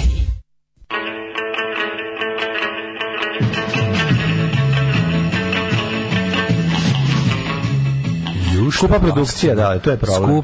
Skupa produkcija. Da su cijene iz 2015. A da su ni ove godine. A da je kako se zove, onda bi bila neka zarada. Mlađe, ja sad lamentiramo na tome zašto nismo bogati. To su naše redovne jutarnje teme na koje mi krenemo tako, Bože, Mlađo, zašto mi nismo, ko je sve bogat, a mi nismo bogati. I onda tako upadnemo u neverovatne analize našeg nebogatstva i zaključimo da je do vas.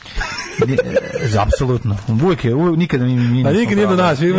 Meni vrhunski program isporučuju. Lončar ponovo u vladi uprkos brojnim aferima. Smene, tačnije rotacije ministara. To je suština. Ne postoji smena, postoji rotacija. To je ta reč magična. Kaže, ja bacih odeh tad, ne kaže, ja bacih orden tad u Senu. Da. Ne bacih u Senu reku, znači bacih orden tad u reku on je Senu. Bacio i odnese ga prvi val. Ne, on je bacio na fatalnu ženu Femme Fatale. Femme Fatale. Da. Dobra vam muzika, kuru upravitelji, obožavamo francusku harmoniku u ljubavnoj revoluciji. Kaže, Milan Čoček igra kao statista. Kaskaderu sa Gordanom Kičićem, evo okačio sliku. Pa da, pa ti ne znaš, ja imam ideju da napravimo izložbu njegovih. Milane, dođi u Novi Sad da igraš. Da, imaš čini mi se da je visok nešto, pa ćemo ga iskoristiti. Čini mi se da je Patanak je. Da, klasičan visok momak Patanak. Patanak, klasičan. Ja imam ideju da mi napravimo izložbu njegovih slika sa poznatim ličnostima. Može. Će se na korak do slave.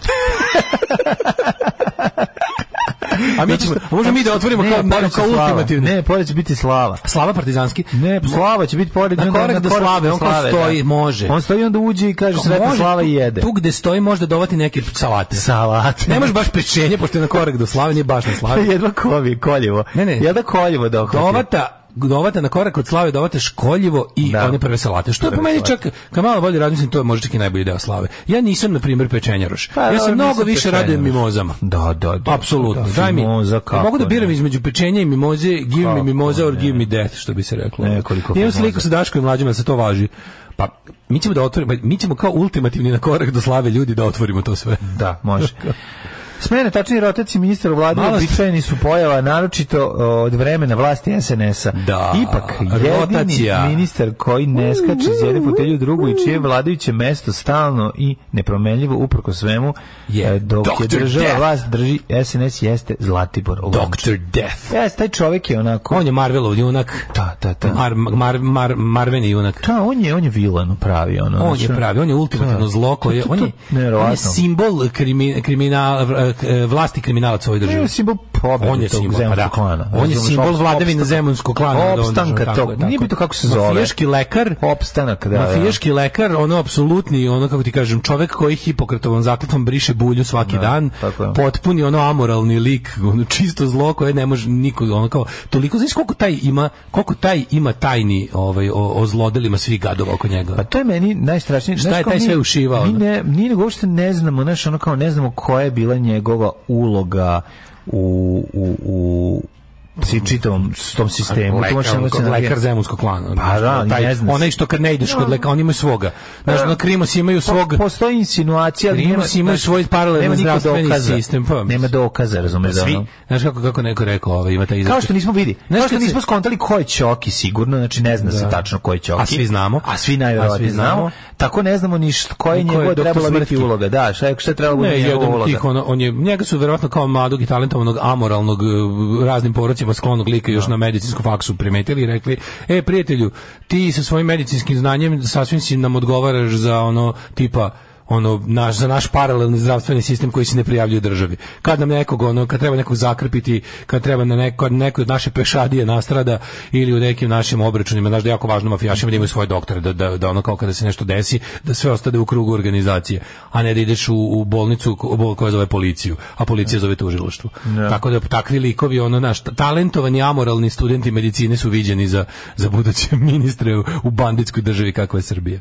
Apsolutno. Povezuju ga sa Emskim klanom, da ima zatim aferu, sećamo se aferi helikopter, odliv medicinskog kadra iz zemlje ne postoji ne postoji ni jedna medicinska svinjarija u ovoj zemlji od kad je on odrastao čovek da on u njoj nije učestvovao. Sećaš njegove izjave kako se trudi da Crnogoraca bude što manje jer ih ne voli. Sećaš te izjave, meni on zato baš zato mi je najodvratnije. To od svih njegovih tih, ovo su stvari, to što on mafijaški doktor, to što on krpi te likove, koje je neko izrešeta i koji Zna se da jednostavno da je zlo, pored toga što je eliksir je i pancir. Prema pismi mediji iz 2012. godine Lončar je označen kao saradnik vođe Zemunaca Dušana Spasojevića i Milorada Umla, dakle saradnik. O tome se radi. Kako ne to što ti kažeš kao i naš ceo politički vrh, od čega živimo od nedostatka dokaza. Da. To ne mogu uvijek to da kažu. Živimo od nedostatka dokaza. To je jednostavno njihov way of life, što bi se reklo. A kojim ga povodom ovde čačkaju? Zašto? Njegove nesmenjivosti. Jedini ministar od 2014. koji se ne brine za fotelju. Znači, imali smo pre toga pojam Rasim Ljajić, znači čovjek koji je sad zbog, ne znam, što ima neku saobraćajnu nesreću, tako se sećaš onog njegovog kad imao saobraćajnu nesreću pri kojima nađu neki milioni evra s njime. Pa je onda bilo, neću se smiriti dok ne saznam kom je ovo podmetno dok sam bio u saobraćajnoj nesreći. Kako ste dobri. Znači, baš se juče sam malo tako pričao o situaciji u Sandžaku. To je takav, to je zatvoreni sistem u kom važe, to je isto kriminalni. Sandžak je zasebni autonomni kriminalni sistem, integrisan u veliki kriminalni sistem Srbije na određenih, preko nekoliko tačaka. Znači, to je fenomenalno. Šta mi sve ne znamo o tim lokalnim, pogotovo kad sredine imaju neku kulturološku specifičnost kao što ima Sandžak, pa onda kako tu SNS postavlja, znači, pošto ne postoji ni jedan ćošak ove zemlje, makar tamo živeli ljudi koji manje ili više se lože na Srbiju i srpstvo, to uopšte nije važno. Važno je da oni svi imaju, da SNS u tim kao koje mi u glavi doživljamo kao pobunjeničkim krajevima zemlje, u stvari vlada toliko čvrsto. Zato što uvek postoji lokalni izdajica roda svoga koji je naprednjački sisačone stvari.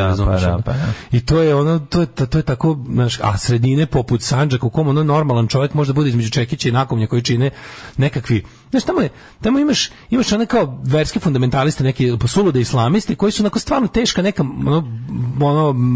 statistička greška pojava, ali su tu čisto kao začin da bude potpuno zamešateljstvo, razumeš, neke vehabije, tako neke budale koje su negde oni postoje tu. Onda imaš kao iznad njih tako isto neke lude islamiste s kojima se možemo dogovoriti. Ti s kojima se možemo dogovoriti, ti su stvari najveći govnari, jer su jednako su zatucani su u religijsko-kulturološkom smislu, a pritom su i deo kriminalne strukture zajedno sa bandom i SNS-om. I onda to čini u tako nekim malim zatvorenim sredinama dobitnu kombinaciju da i ole normalan čovjek čim mu jačaju noge odatle. Da. Tako da pa mi pada na pamet Rasim Ljajić u tom smislu isto kao konstanta u našoj politici. Ali niko nije kao mislim, ovo je nešto... Rasim Ljajić jeste duže, ali znaš Rasim Ljajić je preletač. Ovo nije preletač. Zlatibor Lončar ti je bio dok je Zemunski klan bio opozicija. Šta je radio 2000-te? Mislim, šta je radio Zemunskog klana. Da, a šta je radio 2003? Isto to. Radi se o tome da on uvijek bio na toj strani s tim što je ta strana manje ili više vlast u Srbiji, sad je skroz. Da. Razumeš kao? Sad je skroz. Sad je ta trenerkaško, džibersko, ratno profitersko, zločinačka, navijačka ekipa vlasti i bit će još dugo. Tako da a on pošto na prvoj stanici ušao u voz, jebi ga, on tu je. Sve, stvarno, hvala Bogu, sve je zdravo pravo, da pere Kako ono? Pa dobro. Ajde, sad mi da plaću što sam ti rekao čisto da znaš informaciju. Alarm svakog radnog jutra sa Daškom i Mlađom. Cactus World News, odličan band. Cactus World News, odličan, jedan album ima taj Urban Beaches, to je, njih je ploče da se nađu toga, ne? Ja sam uspio da kupim na Kupindu pre 4 godine, neverovatno originalno na MCA, skoro neslušan, u jako dobrom stanju. To je band koji je otkrio Bono dok je bio dobar čovjek, pa je još pazio na drugari starog kraja, pa ih je onda, nakon što su YouTube postali veliki, onda bi on tako nekoliko tih, to su ti dublinski bendovi, irski bendovi koji valjaju, pa ih je dovuko do većih izdavačkih kuća. Nažalost, samo jedan album su imali, ali stvarno fenomenalan. Priču drugar Golje, ukrali mi Mercedes AMG 500 konja, 6000 kubika kabriolet, 300 na sat mom gazdi. Jebote, ja mislio tebi. A šta ti identifikacija? Šta ti je lojalnost? Jebem ti, veži konja da ti gazda kaže plači za kolima da je gazdi ukradu.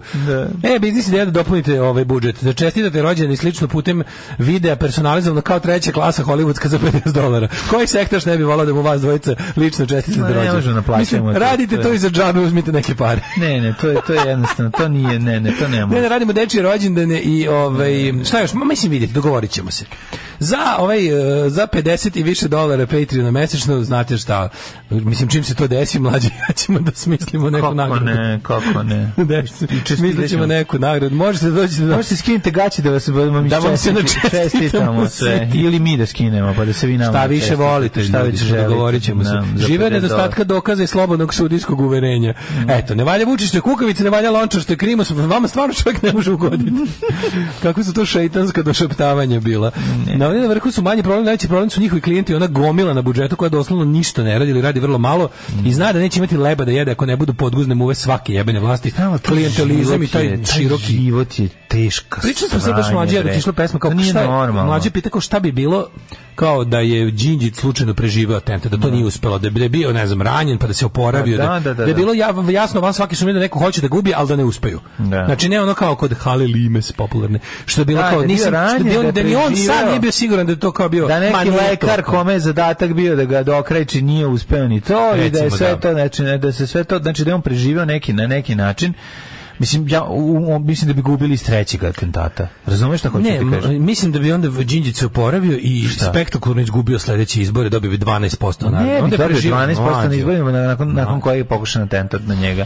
Ne bi dale, ne ide tako. Izgubio bi izbore. Ne, glasili bi za njega jer su pokušali da... Ne bi. To mi tako mislimo da tipa ljudi glasuju za vlast. To je mala zabluda. Ovdje ljudi glasuju za nakaradnu vlast. To da ljudi ovdje glasuju za vlast je delimično tačno. Nikad prosječna baba i nisu voleli Borisa Tadića. Znači, on jeste izdržao kao 2 mandata, ali postoji razlika. Jednostavno, ovdje moraš biti smrdljivi nacionalista da bi te ljudi zaista voleli. I to je, jer oni su tako naučeni, ne mogu drugčije da razmišljaju. I to, kad se desi ti neki incidenti da ne neka vlast samo manje nacionalistička, mi nikad nismo imali vlast koja nije nacionalistička. Znači, ako je manje, ako malo više vuče na ovu, znaš, kao svetlo-plavu stranu, a manje na brownu, onda je to problem. A kažem ti, Đinđić bi da je preživao sledeći izbore spektakularno izgubio. Znači da ga nisu ubili ili da ne znam šta. Moguće da bi recimo zbog tog tako dramatičnog pokušaja atentata koji bi on preživeo, to bilo da bi izgubio izbore tesno. Ali ovako da nije bilo atentata i da čovjek izašao na izbore, dobio bi 12% na tim izborima. Pobedila bi neka koalicija radikala, Koštunice, neki ti žvalavi pravoslavni akademici, razumeš šta, neko rusko žvalavljenje, mislim, znaš da bi to je naša sudbina. Zato što 2000 do 2003. da nama neko teo sa strane da pomogne, oni bi ovdje poslali, izmislili bi neki modus da nam se ovdje pošalje jedno 50.000 američkih marinaca i nemam pojma naoružanih. Pa mora je. I da razoružaju fašiste ovdje, razumiješ? Da razoružaju četnike i te pravoslavne ubice i onda bismo imali nešto drugo. Tako da ta je opcija, to je ŠVB. U mom okruženju koji je bilo pro DSS-ovski nastrojeno, Đinđić je pred smrti imao jako malo podrške. Naravno, svi se toga sećamo. Da je čovjek bio užasno nepopularan. Znači on je znao da ima jedan mandat da završi nešto. Drugi mandat mu ovaj narod nikad ne bi dao. Nikad mu ovaj narod ne bi dao drugi mandat. Pa kaže, od 5. oktobra za sve što se nije sviđalo bilo kome ne daju ove demokrate. Ne daju ove demokrate, sećaš se ta mržnja prema demokratiji, to je prosto uvijek se demokratija govori, jeste teli demokratija, eto vam demokratija, kad nešto bude, šta si hteo, majke, ti što si čvrsto rukaču, šta si želeo, eto kad hoćeš da odlučuješ, eto kad hoćeš odgovornost, eto kad hoćeš slobodu, eto, teli ste demokratiju, eto vam. To kad ti kažu, ono, znači, odmah znaš s kim imaš posla. Tako da kažem ti, pazi, još, ako uzmemo da je taj čovjek ubijen, da je ubijen i da je to bio jedan, ono, kako da, još smo mi imali nekoliko meseci, kako da kažem, džinđićizma, taj moment njegovog ubistva je ono galvanizovao, ojačao, bio je neka, znači ti si imao nekoliko meseci, ono, bukvalno toga što trebalo se desiti 2000. Sablja je trebala da se desi 2000. Ma znam da je trebalo, znači, ali to je bilo, to je radilo se o tome da oni sad kao država je bilo ono kao kao šta se desi, jebote, kao mi imamo ljudi koji mogu da nas ubiju ako hoće, imamo ljudi spremni da nas ubijaju i onda su svi ti ljudi našli neku malu kratkotrajnu hrabrost da pokušaju da odseku toj zmiji glavu, i jesu krenuli, nisu završili. Ma nisu ocekli nikom. Ti znaš da je Vučilić jedino tada bio malo u zatvoru u celom svom poganom životu. Jedino je tad bio u zatvoru. I Ceca je bila malo u zatvoru, svi koji su imali tada, da. I tu nije bilo volje da se jednostavno, to su one stvari gde jebi ga, imaš tu i to je bilo suspendovanje demokratije zbog demokratije, razumeš? Nažalost. Mislim, to nije moglo tako. Da. I onda ti imaš taj problem da kada, ali fora da kad se već odlučiš da gaziš svoje osnovno načela, ne bi li posle mogao da, na primjer, on odlučio si da nemam pojma, da svoje doba progresivne vladavine počneš time što ćeš odraditi jedan strahovit revolucionarni teror nad ljudima s kojima ne možeš drugčije. Znam, i onda ali to moraš onda da izvedeš do kraja, možeš biti Trotski, razumeš ono. Znam, ali kako sad, kad je već je pokušan atentat na njega, mislim, jasno je bilo kada je kriminalac, čovek koji je vozio kamion sa kriminalnim dosijeom, zaustavio kolonu, svakom normalnom čoveku će biti jasno da je to priprema atentata. Jeste, to nije ono, kako ti rekao, znao je on to, ali je bio sve bio sam kao, preneće, razumeš, on sam lično. Ne, ali znaš kako nakon toga se nešto nije promijenilo. Kako da se promeni kada to, kažem ti, Đinđić sam, ono, sećaš se, čovječ, on nije dovoljno ozbiljno shvatio. Pa nije normalno shvatio i ne bi radio to što je radio. Ti kapiraš da prodao, ono, Vučić, koji je ono apsolutni, ono, prvo je ono, on je Vučić u narodu voljeniji 5 puta od Đinđića, sad trenutno. Kako ti kažem, ono, ruke su mu krvave do lakata. I jednostavno on se i takav voljen i takav ono apsolutni gospodar svega, on, znaš kakva je njegova bezbednost. Da. A Đinđić je bilo fazonu, ma neće, kao on je verovo ipak kao da u fazonu, kao skontaće narod šta je bolje. Skontaće sutra malo. Znaš, kao i tako da. Ne pita se narod, mislim, na kraju kraja. Ne, nego on je bio u fazonu, pa mislim, to način na koji se njemu desilo, to je stvarno ono. Mislim, sad da se ne primamo pametni, ali to se protokolarno bezbednostne stvari. Ta ekipa kriminalaca koji su pokušali da ga ubiju. Znaš, ono, imali su ozbiljnu vojnu strukturu iza sebe, odbegli ekipu, ali čekaj, znaš, ono, kao kako nakon... Ne znam šta je Zoran Đinđić mislio u tom trenutku, pa se tako... Kako nakon tog limesa, kako nisu sve promenili. Pričali su ljudi 100 puta da je on i da su mu i predlagali da mora da se promeni to i to. On je rekao dobro, samo mislim nešto bio on je imao tu krajnju nevericu da će se to, bio ono, ne može to zaista da se desi, kao nije moguće. A moguće je bilo. I zato ono kao jednostavno mislim da kako da neću kažem da je kriv, ali u velikoj meri on odgovoran za da je on bio druga vrsta čoveka i da je bio u fazonu sada ono pancir oklopno vozilo unutar oklopnog vozila 60 ljudi. Čovjek imati taj a nije mogao, to je znaš kad ti priroda tako namesti je mislim da si ili ovakav ili si onakav, ali ono znaš, zamisli da je na 25 metara od Vučića pukla nekontrolisana petarda ikada. Kako bi se on ponašao? Či bukvalno bi ono zatvarali bi okruge kod koje on prolazi. Evo, kod njega sve je lažno. Sve je lažno. Lažne su njegova bekstva Škodom iz 1389. Lažne su ono stvari. Ali ovdje meni samo nije jasno, znači oni uhapše vozač sa ozbiljnim kriminalnim dosijeom na ono trgovca narkoticima, zaustavi kolonu na ovog predsjednika. Mislim, to je jasno, znači oni su stali njega zoljama da gađaju. Znači oni su to su bili toliko bahati i bezobrazni načini. Prvo, seti se medijske atmosfere pred ubistvom tog čoveka. To je bilo nešto, oni su mafija imala, ta mafija i ta banda. Mislim, kad kažem, meni to mafija tako nekako blago. Što u našem slučaju to nije mafija, to je za mene sprega crkve, mafije, vojske, policije i to je država. To je banditska država ona. I sad kao gledaš, kao postoje kao provladini mediji i onaj Beba Popović Strah i trepet, vrhovni cenzor za vladu, kao naš ono uterivač emancipacije, i s druge strane ovi ostali. Znaš, pogledaš prosječan kiosk u to vreme, kada je kao imaš tu Đinđićevu strahovladu, kako su oni posle tvrdili, ono 75% medija protiv njega. Šta je Tijanić u to vreme pisao?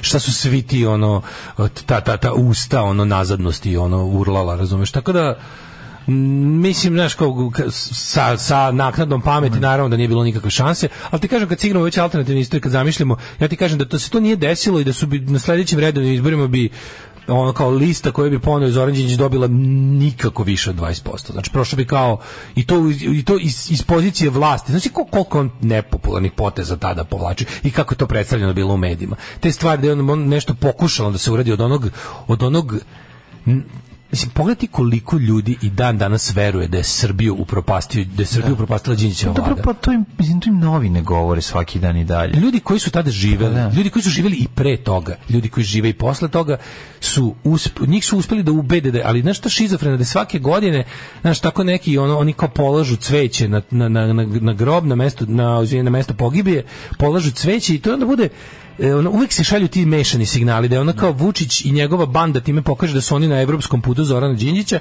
ali ne propuste priliku da nekako objasne kao tipa kao nije on razumeo Srbiju. Nešto nije razumeo. Znaš da Vučić ima te svoje razne momente. Nekad nije razumeo Srbiju, a drugi nekad voli da ljudi misle da je on Đinđić 2. A u zavisnosti od ono kao šta mu treba u tom trenutku, ali uopšte vidiš uvek te šizofrene poruke, o svemu se šalju šizofrene poruke, ali uvek preovladava ona da ono kao mafijaš je ubijen. Najlepše su za ljubav žene Japanke. One imaju malo ružne noge, ali cica micu imaju, to je nešto nemoguće.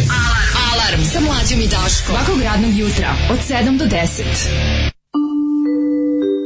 9 je časova. Radio Daško i Mlađa. Prvi program. Jao, crna rupa Monike Fox. U trećem satu. Viđena. Crna rupa Monike Fox. I da je preživeo, to bi se medijski pokrilo da to sam inscenirao, izgubio bi izbori tad glatko. DS uvijek imao 10 do 15% podrške, koliko god bili u vlasti, a radikali preko 30 uvek. Čitajte ljudi to, čitajte Dubravku Stojanović to razvoj uopšte radikalske ideje od ono kako je progresivna socijalistička ideja sa zapada brzo dobila svoju rusoliku narodnjačku obrazinu i jednostavno kao takva se primila. Mislim, stvarno je tužno što je ta radikalna stranka nastala dolaskom socijalističke ideje na Balkan, pogrešno shvaćene. Gde je ono kao nikad se nije baš dobro primio čist Marks, nego mora promalo da u Rusiju pa da se vrati do nas. Kaže, da mogu da vratim vreme u mladosti 90-ih bi napravio bend Žvalovi pravoslavni akademici i pojeo bi me mrak. Nacionalisti odgovaraju Evropi i Rusiji, zato ih i finansiraju i guraju. Milošević im se otrgao kontroli pa su ga onda smenili. Koštunica previše otišao ka Rusiji, Tadić previše vrdao, zato su smenjeni. Vučić ih idealno sluša i zato ga drže. Na izborima se ne rešava ništa. To hteli ste demokratiju, ide od toga što su hteli Miloševića u ruku, a dobili su bloody penis. Živeo sam u Novom Sadu kad su bili Đinđića, sedeo sam u Sonji, ide vest na malom TV-u, 28 cm, sećam se i gde sam sedeo, jebote, u tom trenutku. I kad kažu nije demokratija, nego demokratija, kad čujem to, vidim, osjećam kako mi se prazne creva. Objektivno da se podeli odgovornost naroda sa pogrešnim katastrofalnim izborom Sarnika. Janjušević, Kolesar, Čede, Jovanović, Bebe Popović. Pa da, ali, mislim, jeste, da, imao je, ali da li vam se sve to čini kao ono care of cool naspram samo jednog Vladimira Đukanovića? Znaš, i kad uzmeš i kontekst i vreme i sve, i kako, ljudi stalno zaboravljaju, ljudi, znaš, mi slušamo od naprednjaka šta je sve oni moraju jadni da ispravljaju u 11. godini svoje vlasti, od prethodne vlasti. Vi stvarno, ljudi, se sećate na šta ličila zemlja 2000. u jesen? Se sećate na šta je ličila?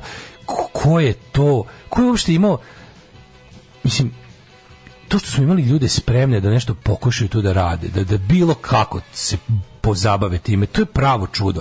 Danas je situacija kudi kamo lakša. Lakša je, tehnologija je bolja. Niko neće da upravlja ovom zemljom. Niko. To ste vidjeli na zadnjih troje izbora. Znači jednostavno neće niko. Vučić je tu gdje jeste, jer ono kao zapravo niko neće njegov posao. Kad malo bolje razmisliš, niko neće. Naravno sad tu vidjeti crnu rupu. Pa onda ovako, Češće smo još imali, kaže, nisu ga voleli ljudi, ni ideje koje je zastupao i kako naroda voli čovjeka koji im priča o etici odgovornosti, a kad ima ekipu koja im pruža večito utočište u etici namera. Da. Tad su bili protiv njega i Peščanik i B92, kamoli ovi ostali. Njegova medijska satanizacija je bila najveća u istoriji. Nije ga ubila grupa mafijaša, nego država konkretno, a nema tog pancira koji možete zaštiti kad država hoće da te ubije. I idemo sada da vidimo novi film Crna rupa Monike Fox koji se otvara u centru naše galaksije. Jeste, pogledat ćemo malo i o tome nešto. Ako gledajući ovu emisiju pažljivo pratite pokrete borilaca, otkrićete u čemu je tajna svih ovih veština i u čemu je tajna duha borilaca. Alarm svakog radnog jutra od 7 do 10. Ovo su bili Morbidi i Mnoći. Da. Ili ti Big Sex. Da, kako se još zove? Big Sex. Bio band Fat Mama Sex kad smo bili konici. U nedelju imate specijalne Ivici ofsede o Ivici Osimu Švabi. Pa ove nedelje smo imali 200. emisiju Migitove emisije, ljudi. Bravo. 200. izdanje. Pa ti vidi. Znači, baš onako milestones, što bi se reklo. Ova je naša mala radijska zajednica. Tako je. Jednostavno grabi krupnim konicama u budućnosti. Moramo ovde okačiti gođi sokove i lepo zaraditi pare da živimo kao sad kupimo nove automobile. Ma nećemo gođi sokove. Vidjet ćeš Mlađa, naši ljudi patreon.com kroz Daško i Mlađa i PayPal i OTP račun, vidjet ćeš, ne mora se prodavati gođi sokovi, vidjet ćeš Mlađa. Ostani uz nama. Temelj bi bilo ono neko jedne emisije. Moramo verovati. Stavili se ti G sokovi, da li to gođi ili šta je? Da. Pa neko uzeo potvorio. I otvorio, rekao, nemojte. To stoji od početka. Da, to stoji, to je samo bukvalno od početka. A on čoveku se osušila usta, daj nešto samo da zalije. A nije bio razumen, verovatno neki da će mu se neki mešao. Ne, mora ni to, znaš da si žedan kad dođeš tog studija, koji to projekat doće tog studija. O, žedniš, brate. Boga mi jeste, za nas iz malih mista kad nas pozovu neku beogradsku televiziju, ljudi moji, mi dok dođemo tamo već... Ostavi auto ovde, pa te tu vozi vozač, pa se ideš prava je sreća, kad nas vidite nekoj beogradskoj televiziji, znajte smo propatili da tu budemo, da maksimalno poštujemo autora emisije. Jer za nas iz Provance je to stvarno, kako se zove projekat. I budu nam su. Mogli bi vozom ići, čovječe. Može, da, jebote. Pa da, jebote. Sledeći idanje u Beograd vozom. Da, kako ćemo od voza do koliko nam treba? Kupujeno stamu. Pa može i to. Idemo kod Kesića sledeći petak, da znate. Idemo sledeći petak kod Kesića. Idemo kod Kesića sledeći petak, idemo vozom i lepo nas pokupe tamo na Novom Beogradu. Pa da. Ili možda, čekaj, možda im je lakše, pošto idemo u onaj tamo Kotušnjak. Možda idemo i do kraja. Tako ćemo, nama naš predsjednik voz omogućio. Da idemo da ga zajebamo. Da idemo da pričamo loše o njemu. To je čovek. Pa to ćemo, bre. Idemo, bre, vozom. Znaš kako lepo? Pa ne znam. Moramo da trošimo pare. Čući sokom ili običnim? Sotkom. Ćemo biti soka. Pa vidjet ćemo ako treba da budemo tamo moramo žurimo baš. A sledeći petak ne ovaj ljudi. Sledeći petak. Snimljena crna rupa u centru naše galaksije Monike Fox. Fotografija koja je objavila Even Horizon Telescopes Collaboration. Otkud je Monika Fox prešla na Even Horse? Ona je pre bila na Anal Vids i na Legal Porn. Prikazuje crnu rupu u centru naše galaksije Mlečni put. Dakle, šta se dešava? Srbi su počeli da žive i na Mlečnom putu, to je očigledno. Neverovatno je. Gde sve naši ljudi neće doći? Pojavili se rupe. Pojavili se rupe na putima, dakle, ovo bi trebalo da bude neka Srbija. Ne? To kad neko vidi, kaže, na Islandu ima 0,003% nepismenih. Gde sve naši ljudi neće doći, neće stići. Tako i ovo. Znači, pokvarili smo centar galaksije. Crna rupa Mlečnog puta se zove Strelac A i nalazi se blizu granice sazvežđa Strelca i Škorpije, čuveno sazvežđe. Nemoj mi horoskop, znaš da ne verujem u horoskop. U doba horoskopa. 4 miliona puta je mašina. Ti veruješ astronomiju? Ti veruješ astronomiju? Brate, šta si ti u astronomiji? 4, ja sam, brate, you are gay, ja sam Pluton. 4 miliona puta je masivnije od našeg sunca. Supermassive black hole, što bi rekli Muse. 4 puta masivnije može da stane. Šta tu sve može da stane kao Moniku Fox? čoveče. Može butan, boca, termos. Ma kakav termos, bre? Noge do kolena, garsonjera. Tako je. Kao zamišljamo kako debili zamišljaju nešto jako veliko. Da. To može da stane. Sećaš onoga mlađa? To je oko veličine oko 16 vrbasa. Da. Govori sve u vrbasima. Ne, u Ivanjicama. U Ivanjicama. Pa onda je pitao, izvinite, koliko je to... bilo je ovako, koliko prebacite mi tu male iđoše. Koliko je tu mali iđoše? To mi je oko 200 malih iđoša. Kaže, koliko je površina nekog grada? Zemlji ide asteroid veličine lupa, kao, to vam je u Zagrebi kao 14 opština Ivanjica. Kao, molim vas, prebacite mi tu male iđoše. Da bolje razumem. Koliko tu malih iđoša? Fotografija napravilo 8 sinhronizovanih radioteleskopa širom sveta. Opisujući sliku iz Evropske južne observatorije, naveli su da iako ne možemo da vidimo samu crnu rupu jer je potpuno tamna, užareni gas oko nje otkriva o čemu se radi. Užareni gas iz crne rupe Monika Fox. Dobro, to je baš, znači šta je jela Monika Fox. To je tamno centralno područje. Znaš, ako Monika Fox recimo će ti se osveti, pa se nagrila graha, pre nego što krenete u akciju. Ne znaš kako je to ta Supermassive Black Hole, to su zajedno pripremili radnici Sudana. Ali tako nastupa na Pasuljadiju ili je bila pre toga? Na Džokijadi je bila. Džokijadi u Belegišu. Pa da. I čekaj, to je tamo recimo Pasuljade u Temeri. Sprema se istovremeno i za snimanje za Pasuljade u Temeri. Izvinjavam, kako malo ovo će sad opet neki tamo PMF od sinoć koji se smejao. Nastaviće da mi se smeja, al baš me briga. Ja se zasnijem tome da ti ja budemo glupi, a ljudi se smeju i plate. Ja ova pitanja postavljam u ime svih nas iz 80 i neke koji kurca ne znamo o astronomiji, a volimo da smatramo. A to je pitanje glasi: ako je crna rupa 4 puta veća od sunca, znači da ima i 4 puta veću gravitaciju od sunca, tako? Ne. Pa za nije objekat što crna rupa. Pa crna rupa ima nenormalnu gravitaciju, ona privlači. Ne, ona privlači, ali vidi, crna rupa nije kao klasično nebesko telo. Znači nije nebesko telo za početak. Pa nije, nego je rupa. Šta je zapravo crna rupa? Šta je zapravo crna rupa? Sedi, sad ću ti jasniti. Šta je zapravo crna rupa? Mislim, hoćeš da ti pokažem umanjenu verziju toga. A gledao sam sinoć Monika Fox. Početak prvo vidiš žutu rupu, možda nije... Možda je glupo da odmah vidiš crnu. Kao što je prvo bila žuta kuća, pa onda crna kuća. Tako je, prvo žuta rupa. Vidi ovako, objasnit ću ti. Crna rupa jeste i nije da je nebesko telo. Dihotomija crne rupe... Nebesko antitelo. Nebesko antitelo, evo imamo izraz koji smo tražili svih ovih godina.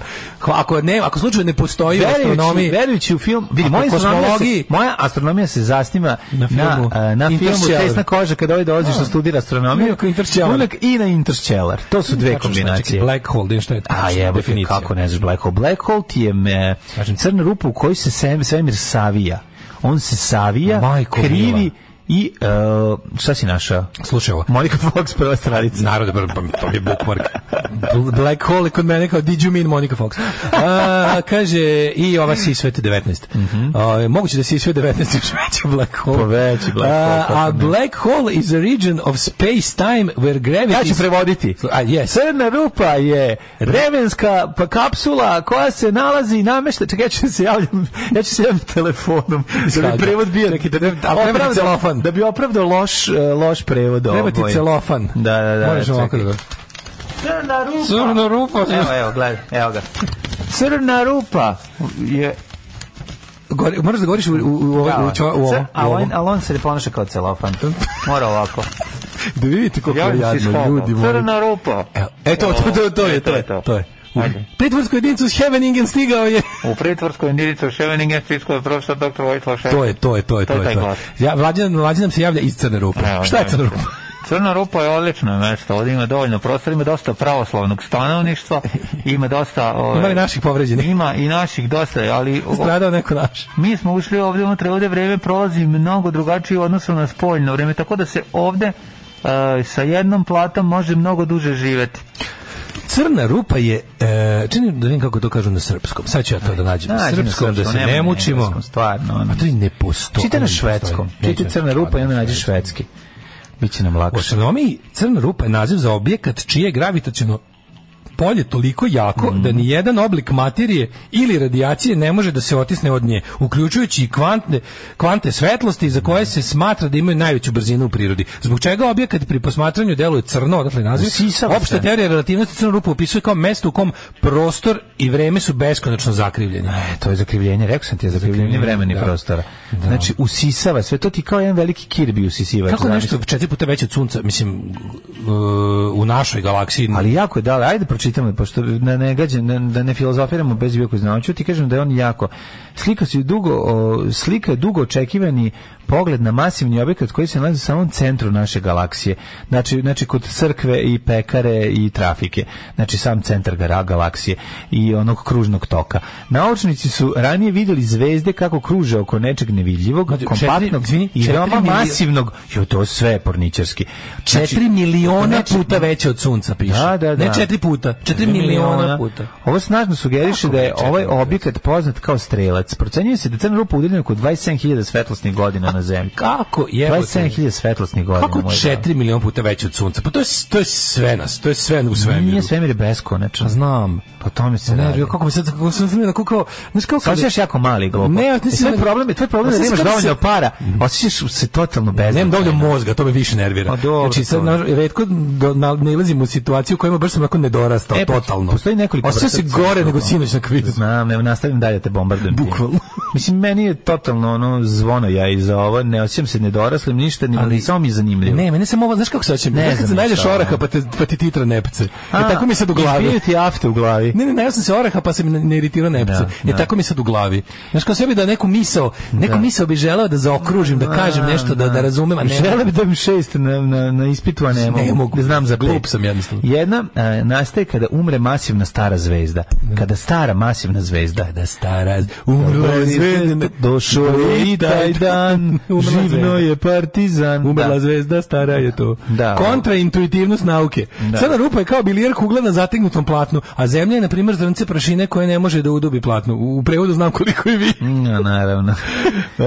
Čekaj, ako da objasnim. Masivna stara zvezda, znači kada umre zvezda. I jaku gravitaciju da čak privlači svetlost, tako da nama to izgleda kao rupa, a ono stvari nije rupa. A nije rupa, nego je toliko jako da privlači svetlost i onda izgleda crno. Smatra se da su crne rupe druge vrste pritajene u centrima galaksije. Takva tamna tela ogromne mase obrazovana su od materijala koji po količini odgovara milionima zvezda. Postoje i male crne rupe, takozvane rupice, veličine glave čiode, koje nastaju sabijanjem relativno velike mase u neverovatno malu zapreminu. Sve se sve tek ovo. Znači, neko uzeo da mi pojasni, pa mi još gore u glavi sada. 4 miliona puta je veća masa, a ne veličina rupe, ona je minijaturna i beskonačna. Da. Minijaturna to ti kažem, i beskonačna. Jako mala. Minijaturna i beskonačna. Kad se u nešto jako... tako igrati sa srpskim jezikom. Kad su nešto malo dale, si gledao nekad Maru Karv, recimo. Maru Karv? Da, Maru Karv. Ko je to? Pa nešto, imaš nešto malo, a u to se sabija nešto jako veliko. Kako ne? I da li to mora Shane Diesel u filmu Ružičaste mice i crnci ubice. Evo, kako hoću da vam objasnim, morate preko pornića sve objasniti. Ili hrane. Hrane ili pornići. Najbolje pornići s hranom. Da, pa gledao si to. Znači Shane Diesel pokušava ovu, kako se zove, Kiaru Lord iz Segedina da privede pravi tu da raširi galaksiju. Ne, pravi širi galaksiju i pravi dokazuje beskonačnost svemira. Znači lepo ti je objašnjeno, mala, ali ogromna količina u svemu tome. Eto, vrlo. Evo da vam objasnim. Gusta materija. Stoga je to velika gravitacija, a male dimenzije. Kao onaj mali japanski kanister od 20 litara. To je to, pa eto, nema drugog objašnjenja.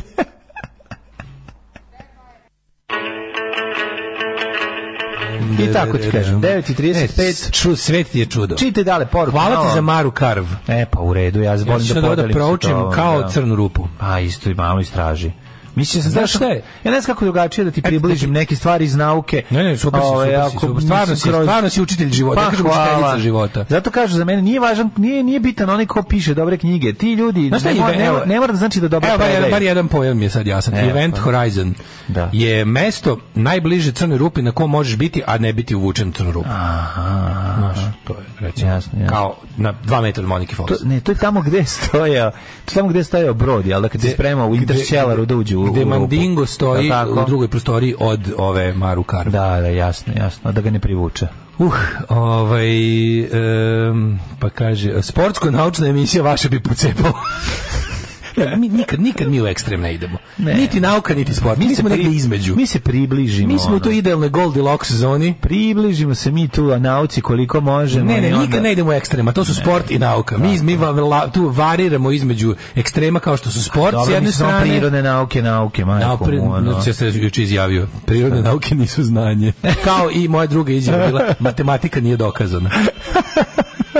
A šta je dokazano ako nije matematika? Ja sporim epistemološku vrednost matematike. A šta je dokazano ako nije matematika? To je sve dogovoreno. Nije dogovoreno, kuća ti stoji zbog matematike. Ti ne znaš kakve sam ja sve mentalne vratolome juče pokušao, ne bili iskalimerisao tamo pobedu. Da, znam. Postoji revizija matematike, takozvana, koja se treba da uradimo. Ja sam za matematički revizionizam. Da se uradi revizija matematike. Ja sporim epistemološku... Da se nađe Dražin grob i da se napravi revizija matematike. Sporim epistemološki moment matematike. A i tu je moja izjava, prirodne nauke nisu znanje. Nisu znanje, da, tako je, to je isto velika izjava koja, zato to važu. Zato to važu, tako je. Zbog tih fizičara ću početi da verujem da je zemlja ravna ploča da drže slonovi. Kakva masa, kakva gustina, šta, nemojte mi to raditi. A stvarno, zato stvarno, šta možeš da imaš osim bezrezervnog, apsolutnog divljenja? Da, za nekog kome to bar malo jasno. Moram, ali znaš kako će ti biti, znaš kako je najjasnije? Moram ti objasniti. Nikako nije jasnije, ali ima nečeg lepog knjige za decu. Francuske knjige za decu. Otkriće sveta u stripu. Ne samo otkriće sveta u stripu je genijalština. Ali slušaj da ti kažem, francuske knjige za klince koje su prevođene kod nas, ja ti ne mogu opisati koliko je to dobro. Na koji način, znači more, planine, šta god ćeš svako posebno. Genijal, kroz pitanja, kroz dečija pitanja objašnjeno. More i planine razumem, ali crno ruku slabije. Da, ima i kosmos. Da li, jako dobro, sve ono što ti ja ne znam, znači tu knjigu ti donesem, sad uzmeš da kreneš čitaš, sve bi ti bilo jasno. To nisi imao kao klinac. Pa ja razumem ovaj kosmos u kom važi Newtonovska fizika, ali napustimo Newtonu se već, ali razumeš, veruj mi, ne možeš da veš kako su dobre. Ali zar ne znaš zlatno pravilo kvantne fizike? Francuske knjige, Rim, francuska revolucija, sva je genijalna. Kosmos, dobro, nisam ja baš skroz glup, znam ja. Ne mislim da si glup, nego nismo to ti ja imali kad smo bili klinci. O tome ti pričam. Imamo, što ono bre, one neke Laruse enciklopedije, Larusove su bile, a sadašnje Larusove. Mislim, ja sve što znam zapravo odatle. Znaš kako je deci objašnjen prdež u Larusovoj, jako dobro. Crtež, francuski neki strip crtač je nacrtao celu knjigu, prelepo. Uzmeš je ovako, gleda, držao bi je, išao bi svuda po svetu samo s tom knjigom. Znači, mala ta Larusova enciklopedija je genijalna. Bolje od 1000 zašto 1000 zato milion puta. A ti znaš koliko si je voleo. Zato je zapravo prilično bolje od knjige. Pa u naše vremena je bilo internet.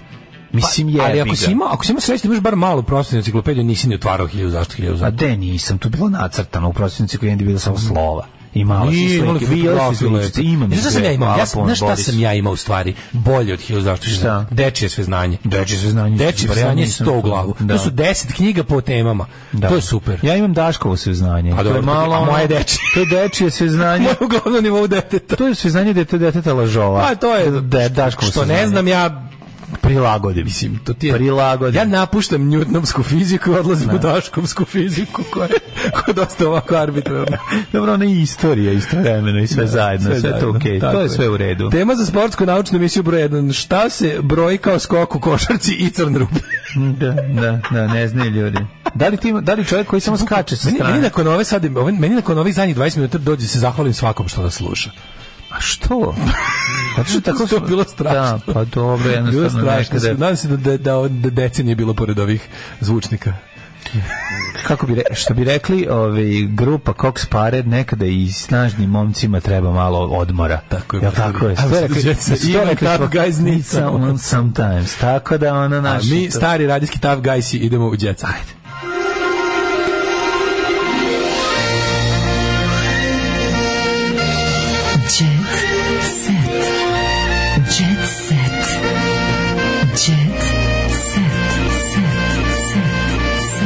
Dale, morala se naći tema za razvući do jet seta, to se tako zove. A tako se kaže. To ja tako je zove. Ovo je bilo potpuno iskreno. Znači, iskreno. Ovo je bio direktan prenos iz naše dva mozga, kako tako. Da, dečije neznanje, tako se zvala ovo naše emisije. Da. Dečije neznanje. Jaja možete poširati u foliji. Folija da ti danas staviš. Dimio na foliju da niko ne sazna. Poširo na foliju da niko ne sazna. Dimio na foliju. Poširo na foliju da niko ne sazna. Ajmo vidjeti će se. Imali konstrakte, juče je bio čovjek kaže, ja vas slušam, ne razumem princip rada Čekića, kamoli Crne rupe, mi smo njemu čovječe, profesori univerziteta. Konstrakta oduševila novinare i stručni žiri. Srpska predstavnica pobrala simpatije pred polufinale. Ana Đurić, konstrakta predstavnica dobila ogroman aplauz novinara. Žespeć je jedna od predstavnika San Marina i Švedske koja je dobila aplauz. Znači, 3 aplauza su bila. San Marino, San Marino, on je dobio aplauz, zatim Sweden, Jag vill live, Jag vill do i Norden i ostala nam je naša konstrakta koja je isto dobila aplauz i to zaista je bilo primetno, moram reći, pošto sam gledao kako je to izgledalo. Će biti druga, hoće biti druga. Pa, pošto će Ukrajina biti prvo, naš će biti šta, to ti kao prvo, to ti kao prvo mesto. Da, bit će ono što ja nisam znao kao klinac, što to znači, a mislio sam da je vice šampion jači od šampiona. Budemo na drugom mestu, onda lepo bude mir u Evropi. Kažu, na prvom mestu bila Ukrajina, a na drugom pro-Rusija. Znači, Srbija promenimo u pro-Rusiju. Ispred same dvorane, na ulazu u arenu, koja je spektakularna, ima svojih mana, nalazi se ključevi Beograda, zajedno sa ključevima drugih velikih gradova Evrope koji su kroz godine bili domaćini Eurovizije. Aha, znači tu imamo stoji naši ključevi. Matić oborio rekord na nastupu, pa otkrio. I oborio svašta još na nastupu, dobro. Priželjkujem odmor. Sale, brate, razumemo te potpuno. Pevač popunio klub do posljednjeg mesta i napravio ludu žurku. Isak potvrdio. Zaljubljen sam u Aleksandru. Dobro. Znaš ko je Isak? Isak Šabanović. On je u društvu godinu dana starije koleginice Aleksandre Mladenović potvrdio navode da su u vezi. Upoznali su se njenom nastupu, nakon čega su sevnule varnice. Evo i kod mene, prijatelju moj. Vest u vezi pevača sa koleginicom Aleksandrom Mladenović. Znači, tuču svincu, Vedrana Rudan isprozivala Jovanu Jeremić. Ne, Jeremić Jovanu, izvinjam se, Jovanu Joksimović. Hrvatska književnica gostovala kod Joksimovića u jutarnjem programu gde je u nekoliko navrata potkačila voditeljku, a u jednom trenutku je imitirala. Znači, moje nevoljenje Vedrane Rudan može se meriti samo s mojim neznanjem o crnim rupom. Toliko je veliko. Vedrana između ostalo rekla da je obećala sebi da će se kontrolisati u komunikaciji s one. Luda si, brate, ti sve kažeš kako jeste. Brate, šta nam stavljaju vakcine? Ne mogu više, znači, Mlađo. A čekaj, šta je ona antivakserka? Ma nije antivakserka, nego je u fazonu, znaš, oni kao što, nisam ja, ali ima tu nešto, znaš, kao, ja znam nešto što vi ne znate. Znaš, kao, znaš da gnjaviš. Da, i onda na kraju sve kaže, kurac. Da, voli malo da gnjavi, onda opsuje. Ne, pička. Porodice složno u bolnici, ljudi 6. dan smrti lika na masaži istoričar umetnosti. Znači, i kad je umro onaj Jansen, kako se zove, onaj nije ovoliko ljudi bilo tužno. Znači, istorija umetnosti izgubile najvećeg istoričara umetnosti, muža Pišoline Pišek. Bilo je strašno, znaš što je bilo je nekako, kako bih rekao, ali izvinjava se, gospodine. Kad je Nikolina Pišek pričala o tome, jako je bilo mesta, znaš, kad ona kaže kao hvala ti za sve što si nam ostavio. Da, zbog tebe sam bogata. Matori, znaš šta je čovjek postigao? Doduše ne za života, ali skoro za života, za malo posle života. Njegova prva žena i druga žena zagrljene prve u povorci njegove. Sami sto čovječ, šta je taj uspjeh? To je veliki car. To je velika stvar. Naravno, to je velika stvar. To je Švedska. To je Švedska, to ja moram da kažem da to svaka čast. Umjesto da veliki život, veliki ozbiljan život. Ti šta je recimo, koji je čovjek ostavio većeg traga? Onaj kome su žene zagrljene, idu u povorci ili kome dođe 100 žena i pobije se? Pa, ne znam, nisam siguran. Ne znam kome bi, mislim, simpatišem jednog i drugog. Jasni su mi razlozi zašto bi neko išao zagrljen, a i zašto bi se njih 100 pobilo oko kovčega. Da. A kovčega otvoren pola, ali donja polovina. U taj moment bio. Došli da vidimo što si bio. Da, stvarno je ostavio puno. I odlazi puno sa njim. Najprodavaniji brendovi u Evropi Volkswagen dominira. To se automobil, neću ja čitam nove automobile, ne zanima. Aha, sad te to boli. Još ti nisu vratili tvoje, da? Danas su stigli delovi. Sad danas ti malo žao. Ti malo žao. Pa nije mi žao. Mislim se dobro da je motor cijeli, to je bitno. Ali ti malo žao da se što si rasteš od RAV4. Aha, što ga vraćam? Od ramenskog auta. Pa da, kad mi sastave naše pesme. Reću majstor još koji dan da popravi. Da. Vozim još. Znaš kako je dobro, može se popeti gdje hoćeš na Fruškoj gori. Znaš kako je to dobro, dale. Znači, malo sam se zaljubio u zvuk dizela koji je malo glasan. Dizelaš je, bre, znaš kako radi. To je mali moj ljubi. Ja nemam više jet seta, tako da... Da, nemam ni ja i zabole nas 9.46. 9.46 petak je, ljudi. Patreon.com kroz Daško i Mlađa, PayPal, OTP, kad idete da uplatite ove, kako se zove, režije, setite se i nas, mi smo isto režiseri. Tako je, tako kao hvala vam. Neka bude Spielberg. Čujemo se u četvrtak. Šta u četvrtak? Ponedeljak. Sti lud, bre, čovječ. Ne, prolupao sam. Lud je, ljudi, Stipu mi lud. Čujemo se u ponedeljak. Čujemo se u ponedeljak, sve okej, znači tu smo u četvrtak je bio Freudovska omaška i moje 7000007. Ćao. Tekst čitali Mladin Urdarević i Daško Milinović.